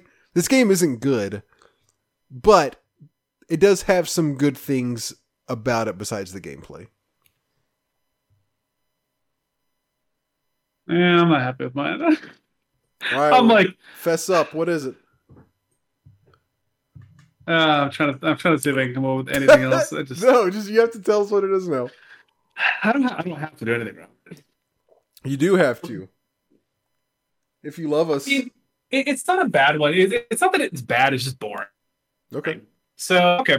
I guess I'll throw it out there. So I was looking at MMOs, and I was trying to find one that I really liked from the older days of, like, there are. I'll just say what it is. So it's classic WoW. It's classic WoW. So what? Let me explain. Jesus. So obviously the combat is a big part of WoW. There's a lot of aspects of it that are very enjoyable. Obviously the combat adds a big piece to it. However, the thing I really enjoy about some of the older MMOs, I look at Guild Wars in the same way, is the environments that the games are put into are enriching. They add a lot to it from a visual standpoint. There's usually incredible music. There's usually story that goes with it. And also just kind of interacting with the world through quests and through different aspects in that regard are very enjoyable to me. Now, I know this is obviously in an MMO universe, so there's other people involved. However, there are a lot of different aspects of older MMOs that I enjoy that are outside the combat. Like the combat itself can get repetitive, it gets grindy. There's aspects of it that are exciting, and evolving your character is very cool, even as it doesn't relate to combat, like just your character's story evolving over time. So I was trying to take it from that approach. I was just trying to think of the right MMO, and WoW is the only one that really fits that mold for me. Okay, I don't think that's bad. I mean, it's not bad. It's just I feel like I use WoW as a for a lot of different topics, which I think it does meet it. I just try not to leverage that as much as possible. Okay. Yeah. All right. My number 4. A little bit. Sorry. My number 4 is Simpsons Arcade. Oh my god! I almost thought you said my number 4. That's funny. It's it's a beat 'em up game. As we've said many times on the podcast, those have not aged well, but still, it's Simpsons. The art is awesome. It looks like the Simpsons people themselves drew it. It's not literally, but very close to it. It's a great looking game, and just having awesome looking art combined with being the Simpsons just automatically makes it fun, regardless of whether the gameplay itself is, super engaging. I like that. It's a good one. Thank you. My number 4 is SimCity 2000. Now, this is not to say the gameplay is not good in SimCity. Obviously, it's very enjoyable. But one of the key things I enjoy about playing sim games is watching the city that you've built grow. You know, you basically put down the foundation, you do some touches here and there, and the city more or less takes care of itself from there. And it's always enjoyable to see your cities evolve and build up over time. And then obviously getting to the end game, which is where you summon some form of natural disaster to just wipe out all the work you just did. Wipe it out and start all over. Yep. Okay. My number 3 is Dragon Warrior. And I kind of went over this few months ago when I talked about this game. It's like really all aspects of the game, of the gameplay, like I just don't have anything good to say about, but for some reason I still enjoyed playing it. Still kind of don't know why. I think a lot of it has to do with this being such a kind of pure distillation of JRPGs. It's just kind of interesting and fun to see. It's also kind of relaxing just to sit back and like maybe listen to a podcast or something and just play something mindless for a little while. Yeah, of course. So yeah, even though the gameplay really has very little to offer, I am still for reasons not entirely known, I still enjoyed playing it. So Dragon Warrior. My number 3 is Final Fantasy X. Final Fantasy X, obviously the combat, plays a big obviously the combat plays a big portion of it. You know, it's a JRPG. But for Final Fantasy X, and a lot of other Final Fantasies as well, there's a lot of stuff that you can do outside of combat, especially in 10, that I feel like adds a lot to the game. Obviously, the story plays a big part in it, but there's also, some of the side quests you can do not some of the side quests. There's a ton of side content that you can do throughout the game that is very fun. Also, you have Blitzball, which for me is not the most fun thing in the world, but it is a nice sort of break from sprinting through the game. And also, I can't remember what I was going to say. There's certain things that you are collecting throughout the game that at a certain point, I usually take breaks from actually playing through the game to go and try and collect some of them. And it's kind of fun. It's especially the first time I did it when I 100%ed it. It's a very fun sort of side quest that you're doing because you're not fighting throughout most of it. You are essentially just going back to some of the places you've already done to revisit, to find, and because you basically are learning more of the forbidden language that allows you to access different puzzles as you go further and further back throughout the game. Which is very fun to me because you get to a certain point right before you get to sort of what I would consider to be like the final 2 chapters, where the world basically opens up to you because you have the airship, and there's just a wide variety of side quests and things you can do that I find very enjoyable. And for the most part, you really aren't fighting at all. Okay. So you're saying for the part of the game where it becomes very little focused on combat and more like kind of completing the story-based side quests. Yeah, and kind of exploring the world too, because there's a lot of there's a lot of puzzles that you can do. There's just a lot of extra content that, and really, I mean, even as you're playing through the game, obviously the combat plays a major role in it, but I do enjoy the story that goes along with it. It gives me, it's a nice variety. Like, you go from doing some of the open world stuff to interact with the town folk to really diving deeper and deeper into the story throughout the game. But as you get towards the last couple chapters, it really opens up, I feel like. I don't really remember that aspect of it. I remember liking Final Fantasy X a lot, but I don't really remember a lot of the specifics. So I remember that the airship opens up very late in the game. Yeah. That's kind of what I'm talking about, actually. It's around that time, a little bit further, but yeah. Okay. Give me just a second. Hold on. Okay. Sorry, had a little scare there with the recording, but everything is evidently fine. Uh-huh.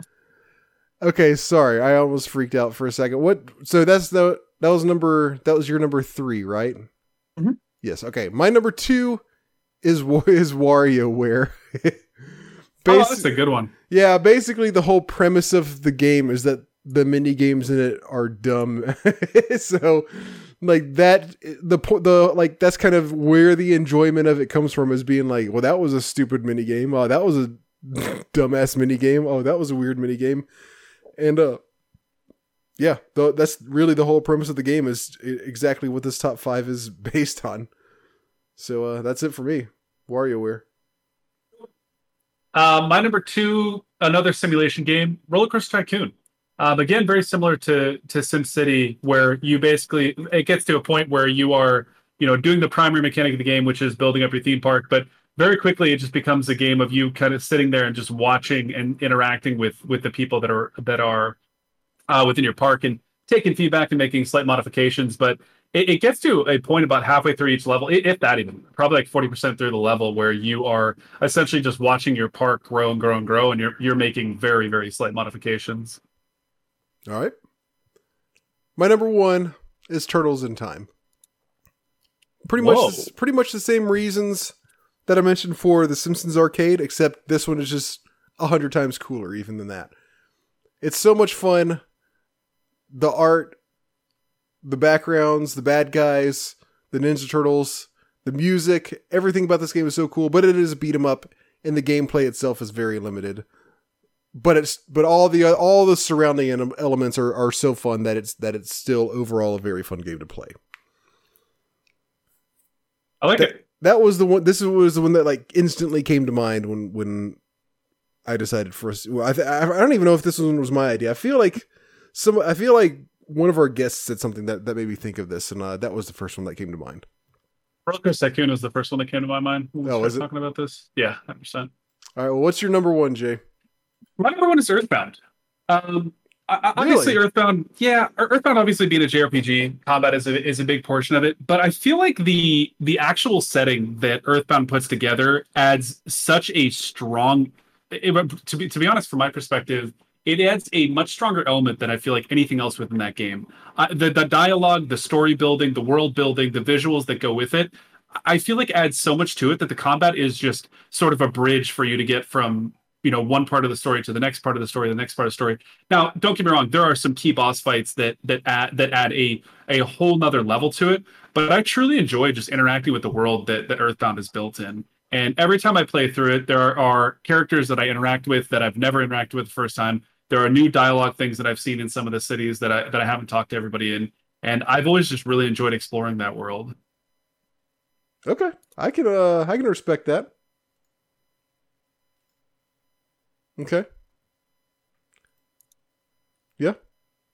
Yeah. All right.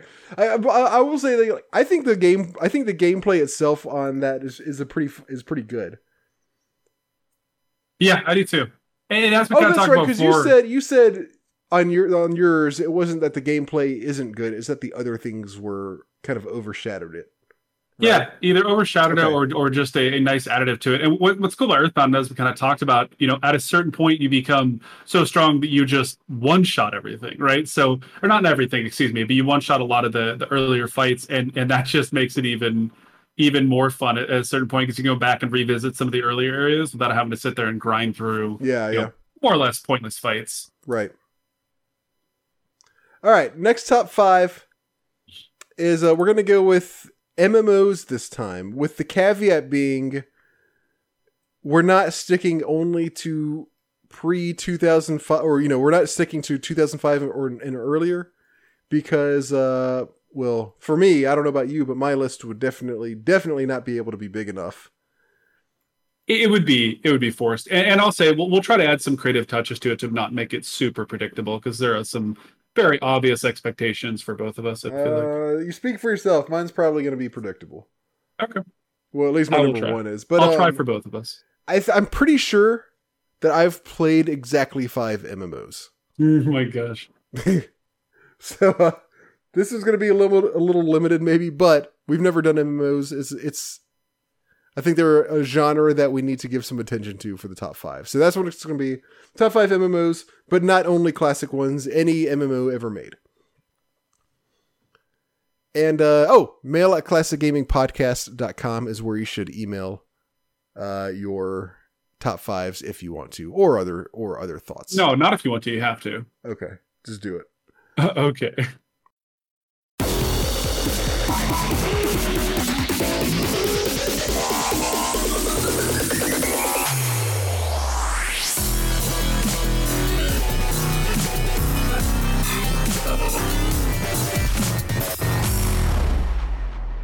All right, we got a few emails.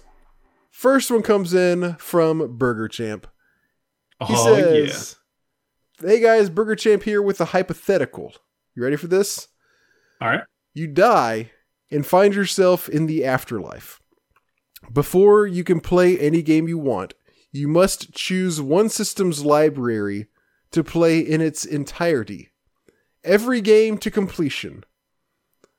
Would you choose your system based on the library you've always wanted to play, but never got to?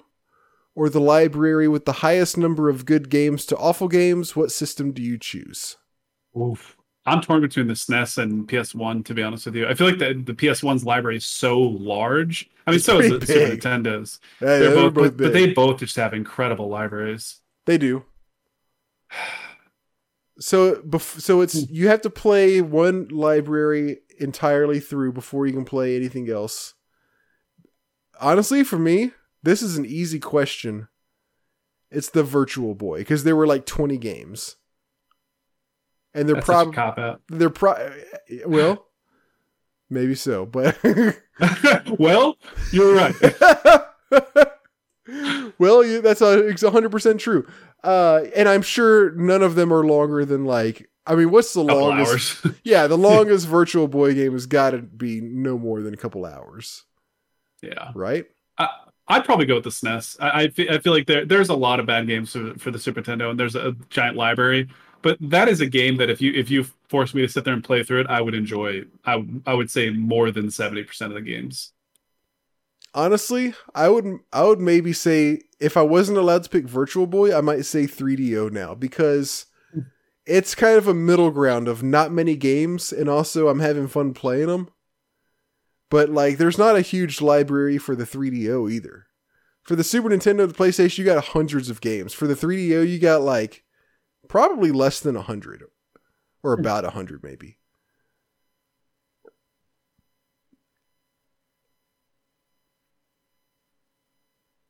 What if you had to play every PC game ever made? Oh God. I'd just be like, don't worry. Yeah, exactly. I'm good. I mean, there's so many PC games, and I respect everybody's opinion and what their interest is, but good Lord, there's a lot of bad PC games. Some of them are really long too. Yeah. Oh, that's true. There's there's super long ones. Okay. Yeah. Anyway, yeah, that's it. Thank you very much. Great question. Yeah, thanks for writing in, Burger Champ. It's always fun to hear from you. Next up, this one is from Joe H. Here you go. Jay, I'm going to hand this one off to you if that's all right. Sure.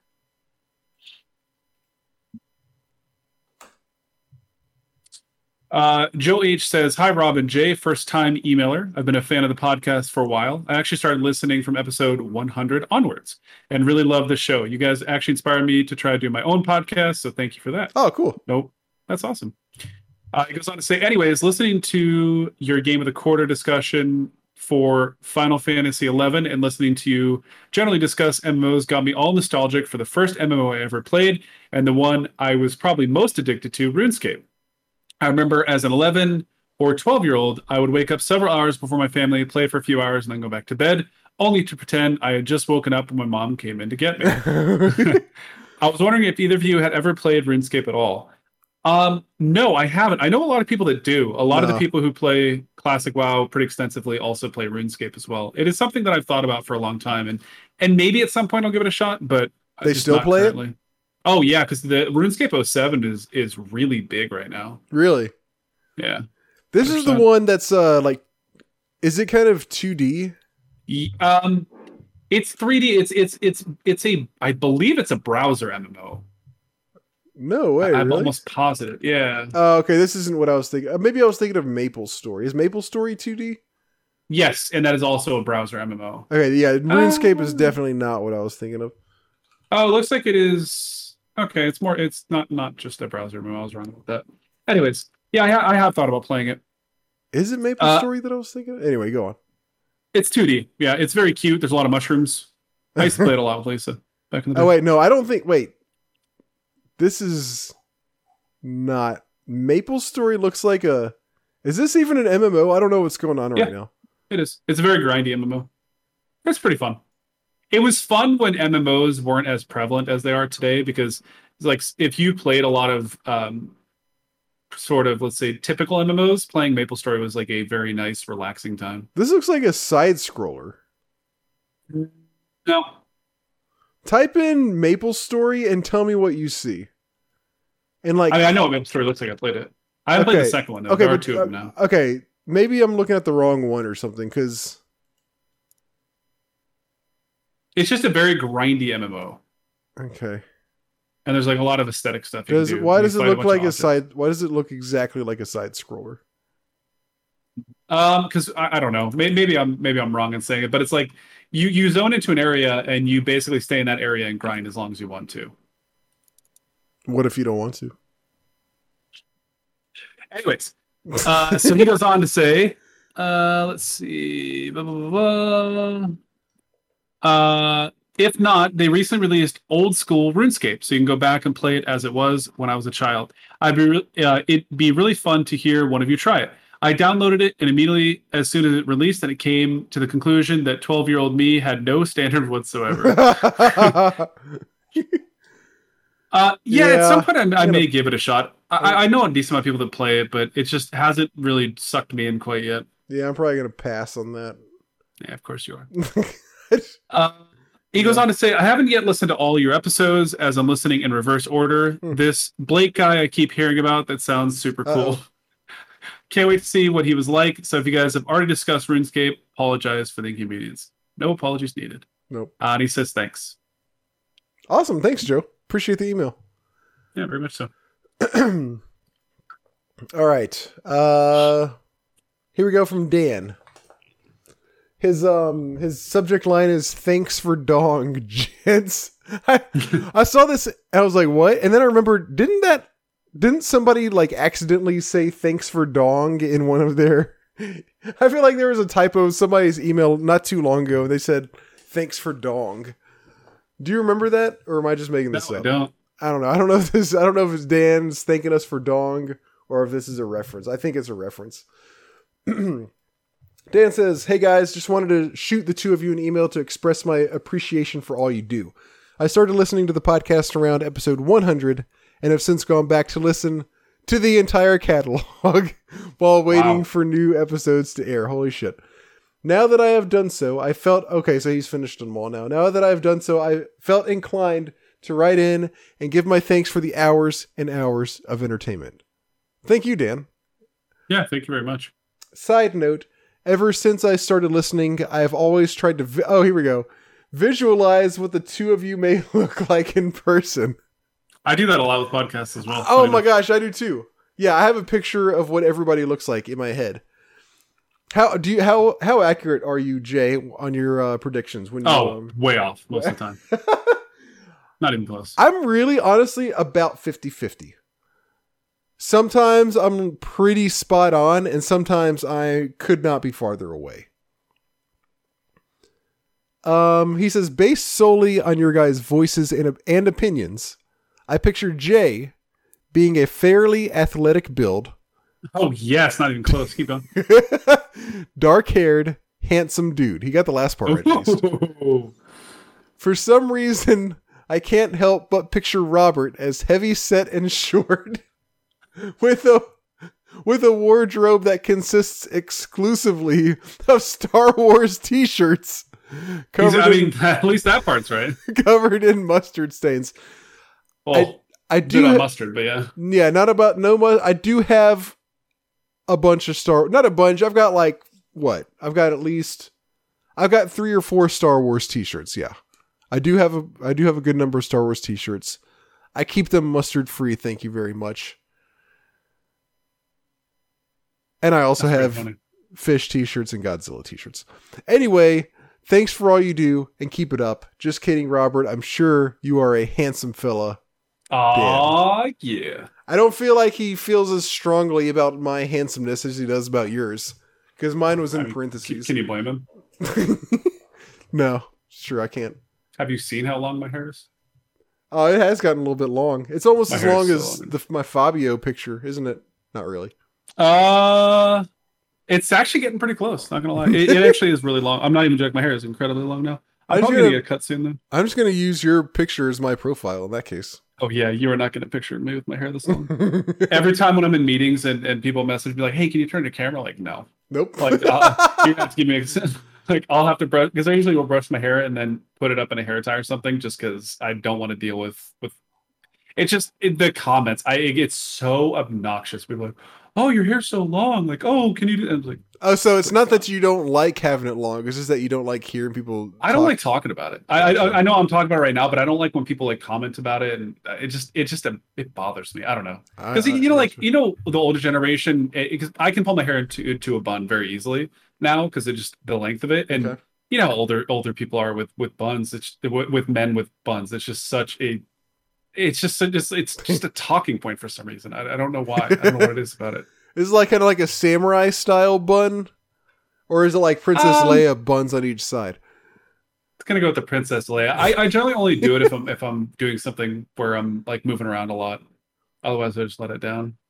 Do you stick a pencil through it like a hot secretary? I do colored pencils, but yes. I prefer a handsome secretary. Handsome secretary, yeah. Either way. Yeah. All right, last one. You know who it's from, Jay. I'm going to give you the honors. Yeah. I don't have to know. All right. Chase says, hello, gentlemen. Chase the Night Cleaner here with a teeny tiny email that I wanted to slide into your inbox. Ooh, Chase. Wording. Chase says, the holidays here. Oh, baby. So holidays are done and we are back to the grind. Please don't say that. For me, Christmas holiday always felt like the video game holiday for me because my brother and I might get a new system as a gift or a new game, and then our time off would be spent ripping through said games. I actually have the same sentiment. It's funny. As I got older too, my family got more and more involved when we got like the Switch as well. So that's a good call. Cool. Chase goes on to say, but everybody else does something like Christmas in North America, don't they? One thing my family used to do, which is really kind of weird, is we would all take a road trip from where we lived and meet up in Niagara Falls in the summer for a day. Just show up, have a picnic at one of the parks near the falls or one of the many locks for the rivers that led to the Seaway. It's particularly weird now because I live there and drive by all the places we used to go on the daily. But yeah, family traditions and annual traditions can be kind of strange upon reflection. Wait, hold on. I had thought... What is weird about having a family trip to Niagara Falls? I think just having a consistent trip where you spend a specific day or taking a day just taking a day out, just go do this. I can kind of get that. Like if it's a sporadic thing where you're like, hey, I'm going to go have a picnic or whatever, but it would be kind of interesting to do it consistently. So I can kind of understand that. It seems weird. It seems like to me that it would be weirder if you were like, just randomly woke up and like, let's go to Niagara Falls today. As opposed to like, hey. Yeah, I can kind of see it. I don't know. Let's take our family trip. That sounds like a cool family. That sounds like a cool... I think you're being too accepting, Robert. You need to be more critical. I'm just kidding. Don't cry. Okay. You promise? Not on the microphone, I won't. Not on camera. You almost said not on camera. That either.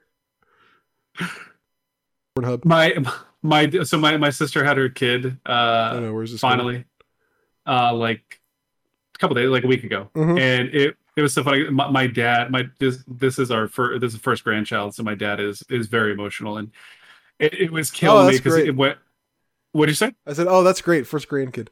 Oh, it was killing me because my sister, we were at my parents' house, and my sister's like, does anyone hold her before we go? And my dad just had like this like really adorable look on his face because he really wanted to, and so he got the opportunity to hold the baby again, and he was just we have pictures of it. It was the cutest thing ever. But every time I look at him, I'm like, you're bringing tears to my eyes. Like, we got to stop doing this. And then my dad comes over and gives me a hug, which I haven't hugged my dad since pre-COVID for obvious reasons. Yeah. And so it was just like, I'm like, you got to stop. Like, you're going to make me cry. And it was just so funny. It's like, it was like one of those chain reaction things.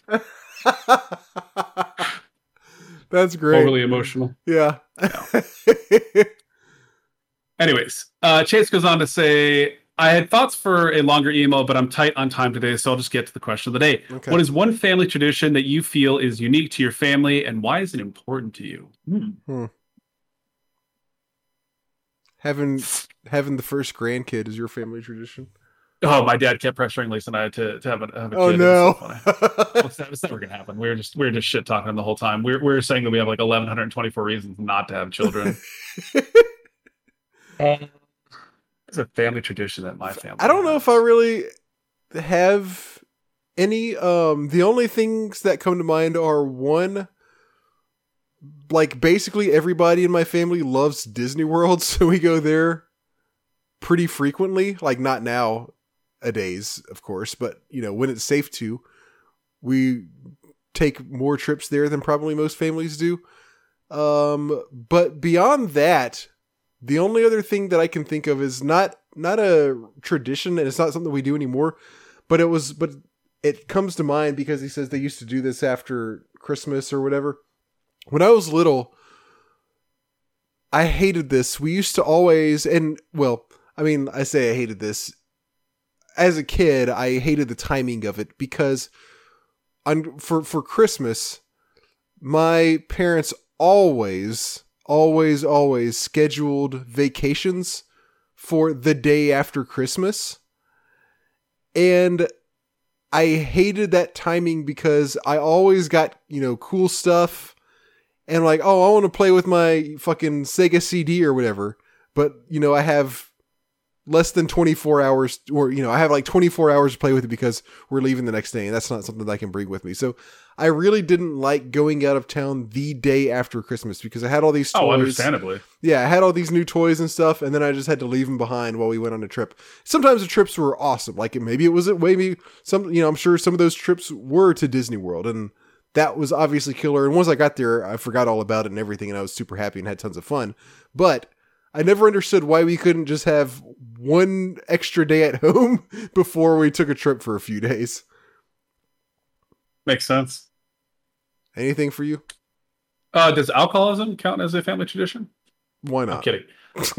So very similar to yours, actually, funny enough. So Christmas Day, this is kind of a lead into the actual thing, but Christmas Day was extremely exciting as a child. Obviously, getting toys and all that fun stuff. And then my parents would be like, all right, now that you guys have opened everything, go get ready for church. And I'm like, oh my fucking God. Like, so I then have to get ready on Christmas Day, go to church, which is, 2 hours, whatever it is, 2.5 hours between getting ready, driving there. Oh, I thought you were saying church was 2.5 hours. And then there's traffic and all that fun stuff. And then the worst part is we get home and it's like, all right, get ready to go to your grandparents' house. And I'm like, oh my God, can I just be here? Like, I just want to be here with my stuff. And then I ended up coming home, in the evening or late in the evening and end up falling asleep on a tree because there's.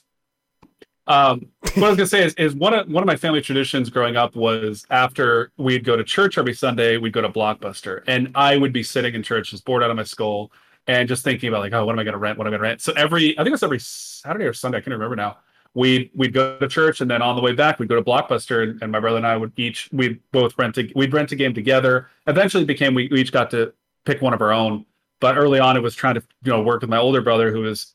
He was kind of a pain in the ass about it. He was very, he was like, oh no, I want this, so we want this type mentality. So, but I did enjoy it. And then ultimately, when I got to rent my own game, that's when I really started to enjoy it because I could explore more of the games that I wanted to. Yeah. So I like the story of when you told your dad that your brother threw up, so y'all could leave church early and go to. Thought you were gonna go to Blockbuster. Listen, it was worth a shot. It was worth a shot. But I love I have this mental image of you like looking out the window and seeing Blockbuster go by and being like, "Oh, are we not going to stop at Blockbuster?" I know, right? What about priorities then? Yeah, I didn't. When I was little, like we didn't go to church or anything, so I never had. Oh man, I gotta get ready for church on Sunday. We always went on Easter. And that was like the only time throughout the year that we ever went to church. And I don't know why. Maybe this is me being an old person, but I kind of enjoy having church on Christmas Day for some reason nowadays. I really don't know why, but besides like the obvious obviously I go to church for a reason. And for that reason, yes, I do enjoy going. But for some reason I like it when church ends up when Christmas is on a Sunday and then we have a Christmas service. Something about it, I don't know. I actually kind of enjoy it now. But yes, as a I kid, was bored out of my mind every time. As a kid, I would definitely just have been like falling asleep, getting poked by my mom for falling asleep, and then staring up at the ceiling and counting the lights over and over and over. My dad would nudge me to stop doing that, and then it's time to stand up and sing, and here's me sitting on the kneeler as a child, just bored out of my freaking skull. What kind of church, if you don't mind me asking, did you guys go to? I don't care. My parents were Catholic when I was growing up. Okay, that was they don't probably practice anymore. So that was probably a little bit more boring, for lack of a better word. Like, not to be offensive, but like Catholic services are very, very formal and structured. So I imagine those are maybe a little bit more for a kid on Christmas, a little bit more, a little bit tougher to sit through. Yeah, and the worst, what seemed worse too is because I had nothing to compare it to. You know, I went to one church growing up as a kid, and when we moved to our new house, we stopped going. But what I was gonna say is the classes for kids. Oh my God, there's nothing more mind numbing where they take you to like one of those side classrooms, and there's a group of kids, and you know, me and my sister, and my brother, we were kind of degenerative as children. We screwed around a lot and did a lot of stupid shit. So, you know, being in a classroom full of people who are kind of tame, it was extremely boring and very tempting to screw everything up. But did y'all get in trouble, or did you just not do anything? Occasionally we get in trouble for stuff, either for talking or fighting or doing something stupid. Yeah. All right. Cool. Well, oh shit! I just dropped my thingy. I guess that's it for emails. Do we want to do got any current gaming subcasts you want to talk about? We didn't close out the email. Oh, my bad. Oh, I'm so sorry. Chase, forgive me. It's all good. Chase says, and that's it for me today. As always, thank you for the sweet little part of your podcast and for doing what you do. Cheers, and talk again soon. Chase, the night cleaner. Thank you, Chase. Thanks. Sure. So as I kind of told you as we led into the podcast, I bought Hades, and that game is insanely fun. I'm a good 15, maybe 20 hours into it after owning it for 5 days now. The game is super fun. I love just getting zoned into it. The music, the visuals, the gameplay. There's just so much to it, and it's like I'll do a run for 45 minutes, an hour, and I'll die, and I'll be like, and I'll be in the town for a second. I'm like, all right, let's do it. Let's do it again. Let's go. It's time to go out there again. Yeah. I love the variety of weapons. I love the music. I love the variety of the different talents that you get. There's just so much fun to it, and the music picks up at the right times. The visuals are incredible. The voice acting's great. The story is fun. The characters are very interesting, and you want to see more from them. I love how the characters interact with one another. And that game is everything it was hyped up to be and more. I cannot say anything super critical about it. I am just completely infatuated with it right now. I pretty much agree. Yeah. Very fun game. Also about Divinity, Original Sin 2. Very good game. Extremely challenging. Turn-based strategy game with a lot of character development, depth. Really, it's one of those games that's kind of based highly in the D&D universe where you can more or less do anything you want. You can develop your characters however you want. You can interact with others that way. There's an extremely expansive story, a lot of dialogue options. You can build out your party how you want and then interact with the characters you build. It's a really, really fun game. And it's fun to play with other people too. It's on Steam, it's on Switch. Oh, and by the way, for Hades and for Divinity, you can transfer your files between Steam on your computer and your Switch. So if you're rich and you want to transfer it over to your computer, you can do that. So hell yeah. Been very absorbed into both those games. I have been. I finished Doom Eternal. First off, I've heard really good things about that game. You know, I have heard very mixed things about it.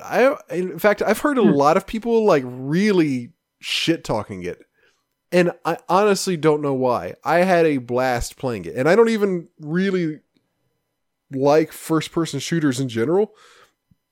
I rarely play them. When this first came out, I really was not interested. I just was not in the mood. But every once in a while, I do get the itch for a first-person shooter. I had it, and so I went with Doom Eternal. I freaking loved it. I've heard so many people say like, "Oh, apparently Doom 2016 was just like a fluke. They totally screwed everything up." Like, I really don't get it. I can understand not liking the game, but I don't get why people like think it's so bad. It's not even that different from Doom 2016. For me, it was a fantastic game. It was awesome. Aside from that, I've got one quick story on Final Fantasy 14. Yes, of course, I'm still playing it. I was able to finally buy a house.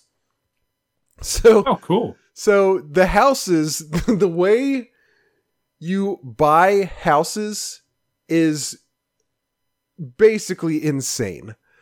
So there are a limited number of plots on the server. And naturally, I didn't start playing until a little over a year ago or something like that.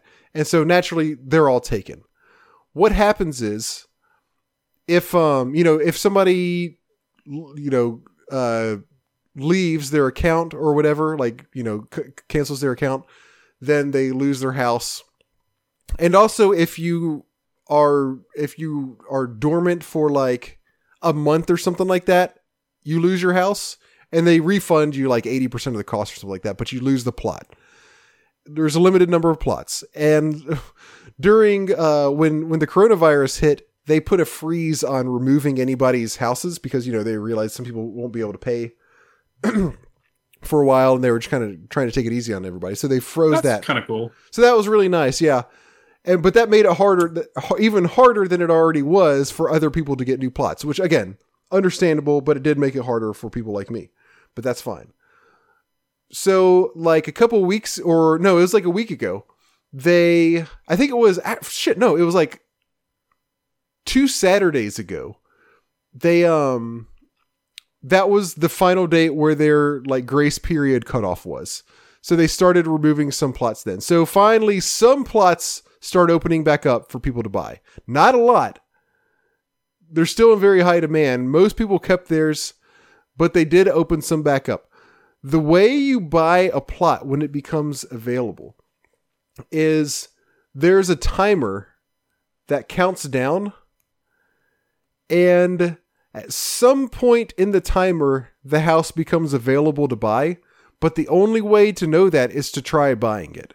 And you click on it, you have to physically go to the house, to the plot, and there's a little like sign out front. You have to click on it, and it tells you how much it is. And you say buy, and if it's not time yet, it says the house isn't ready. The plot is not ready to be purchased. So you got a bunch of people just sitting out there, basically clicking over and over again. But here's the thing: the timer is like 12 hours long. What? So basically, you run around, try a few maybe, and don't get it. And then you find one where the timer's low and sit in it for a while, clicking over and over again to hope that maybe you'll get it before the 5 other people standing around that particular plot get it. So I tried that for a little while. No luck at all. I did end up at one that sold, but it sold to another guy right next to me who clicked on it at the right time before I did. So that didn't work. So I was like, well, I guess I'm not getting one. I went to sleep. I woke up and I was like, you know what? I got up a little bit early today. I'm going to run around, check, maybe check a couple, see if some of them maybe became available overnight and other people haven't woken up yet to buy it. So they haven't checked yet. So maybe that was a good time. I did that. I went up to, and I found a plot that was pretty cool. I tried to buy it. The first one, it actually worked and I got it. So, wow. That was pretty exciting. I got a plot.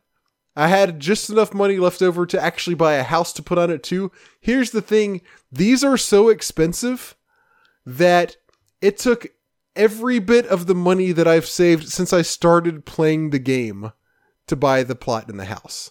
And I had basically nothing left. So they are quite expensive. It took a year, for playing a little bit over a year, all the money that I had earned since then, doing like a lot of gathering and a lot of crafting stuff where you make a lot of money from. I had just enough money to get a plot in the house, but I was very excited to finally have it. And so that was my victory of my early victory of 2021 was purchasing a plot on Final Fantasy 14. I don't know if that's, I think that's probably, that maybe that's sad, but that's my victory. That's all I got for current gaming subcast. Yo, victory. Of course, Square Enix's way of purchasing plots is the most asinine way you could possibly come up with. Just be happy it's not Blizzard. You give up one of your nuts for it. Well, yeah. WoW doesn't have anything like that, does it? No. Okay.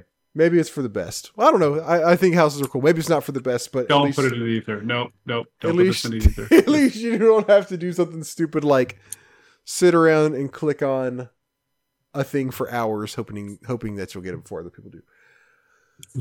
That's all I got for current gaming subcast. Quick reminder to everybody: our game of the quarter, which we'll be playing at the end of March. We want everybody else to play and write in their thoughts. Is Monkey Island. So Jay and I will both be The Secret of Monkey Island, the original. Jay and I will both be playing it. We'll be talking about it then, and we'll mention it before the episode that we do that one, so you have time to write in your thoughts if you want to. We welcome everybody to send in their thoughts on that. Please do so if you want. Mail at Classic Gaming Podcast is our email address. Send us in whatever thoughts you want to. If you want to send in your top 5 MMOs, please feel free to do so. I'm at King Octavius. Follow us at Class Gamescast. Oh, quick minor announcement. I don't think I've mentioned this yet. Mentioned a while back that I'm working on a video game called Nothing Without a Ship. I have decided to indefinitely delay that game. I'm going to work on something else in the meantime. I was super happy with the way it was coming along, but it was coming along very slowly. And for what I had envisioned the game to be, it was going to take... I was probably still years away from finishing that. I hope to return to it at some point, or maybe come back and do a little bit more, a little smaller version of what I had originally envisioned. But that game, so you all know, is on indefinite hold for now. I have other projects in the works. If and when something comes up that's I think to a place where it's worth talking about, I'll mention that. But I appreciate everybody seemed really excited about Nothing Without a Ship when I announced it on Twitter and showed screenshots and stuff. Everybody seemed to love the way it looked and everything and the idea. And I still love the idea. I still also really love the way it looked. I wish I could, there's a good way that I could speed up development on that, but there's just not. So I'm going to have to put that on hold for a while. So thank you for everybody for your enthusiasm. Hopefully I'll have something else cool to show off at some point, but we'll see how that goes. Aside from that, sorry to hear that. Yeah, well, I mean, yeah, I wish I could finish it, and I've had fun working on it. I love what it's become, but it's just going to be it's just going to take forever to finish. So I'm going to have to figure something else out on that front, maybe at some point, and work on something else in the meantime. So it's a bummer that I'm not going to get to finish it, at least not now, but it's also maybe something else cool will happen. I've got some ideas. I got some stuff that I'm kind of working on preliminary builds of, so maybe something else cool will happen, but we'll see. Leave us awesome reviews on iTunes. Tell all your friends to listen to us. Check out other podcasts on the HP Video Game Podcast Network. I think this has been a long episode, so I will let you guys go. Jay, what are your final words? Give us something. Give us something Time good. for bed. Time for bed. That's all I need. Bedtime. All right, thanks everybody for listening. Are you kidding me? I'm going to do another run of Hades. Are you insane? I gotta do one more. Maybe I'll beat it this time. What am I gonna play? I'm gonna go decorate my house in Final Fantasy. There you go. Thank you everybody for listening. We appreciate it as always. Thank you for your emails. We super appreciate those. We will see you all in 3 weeks. Take care, guys.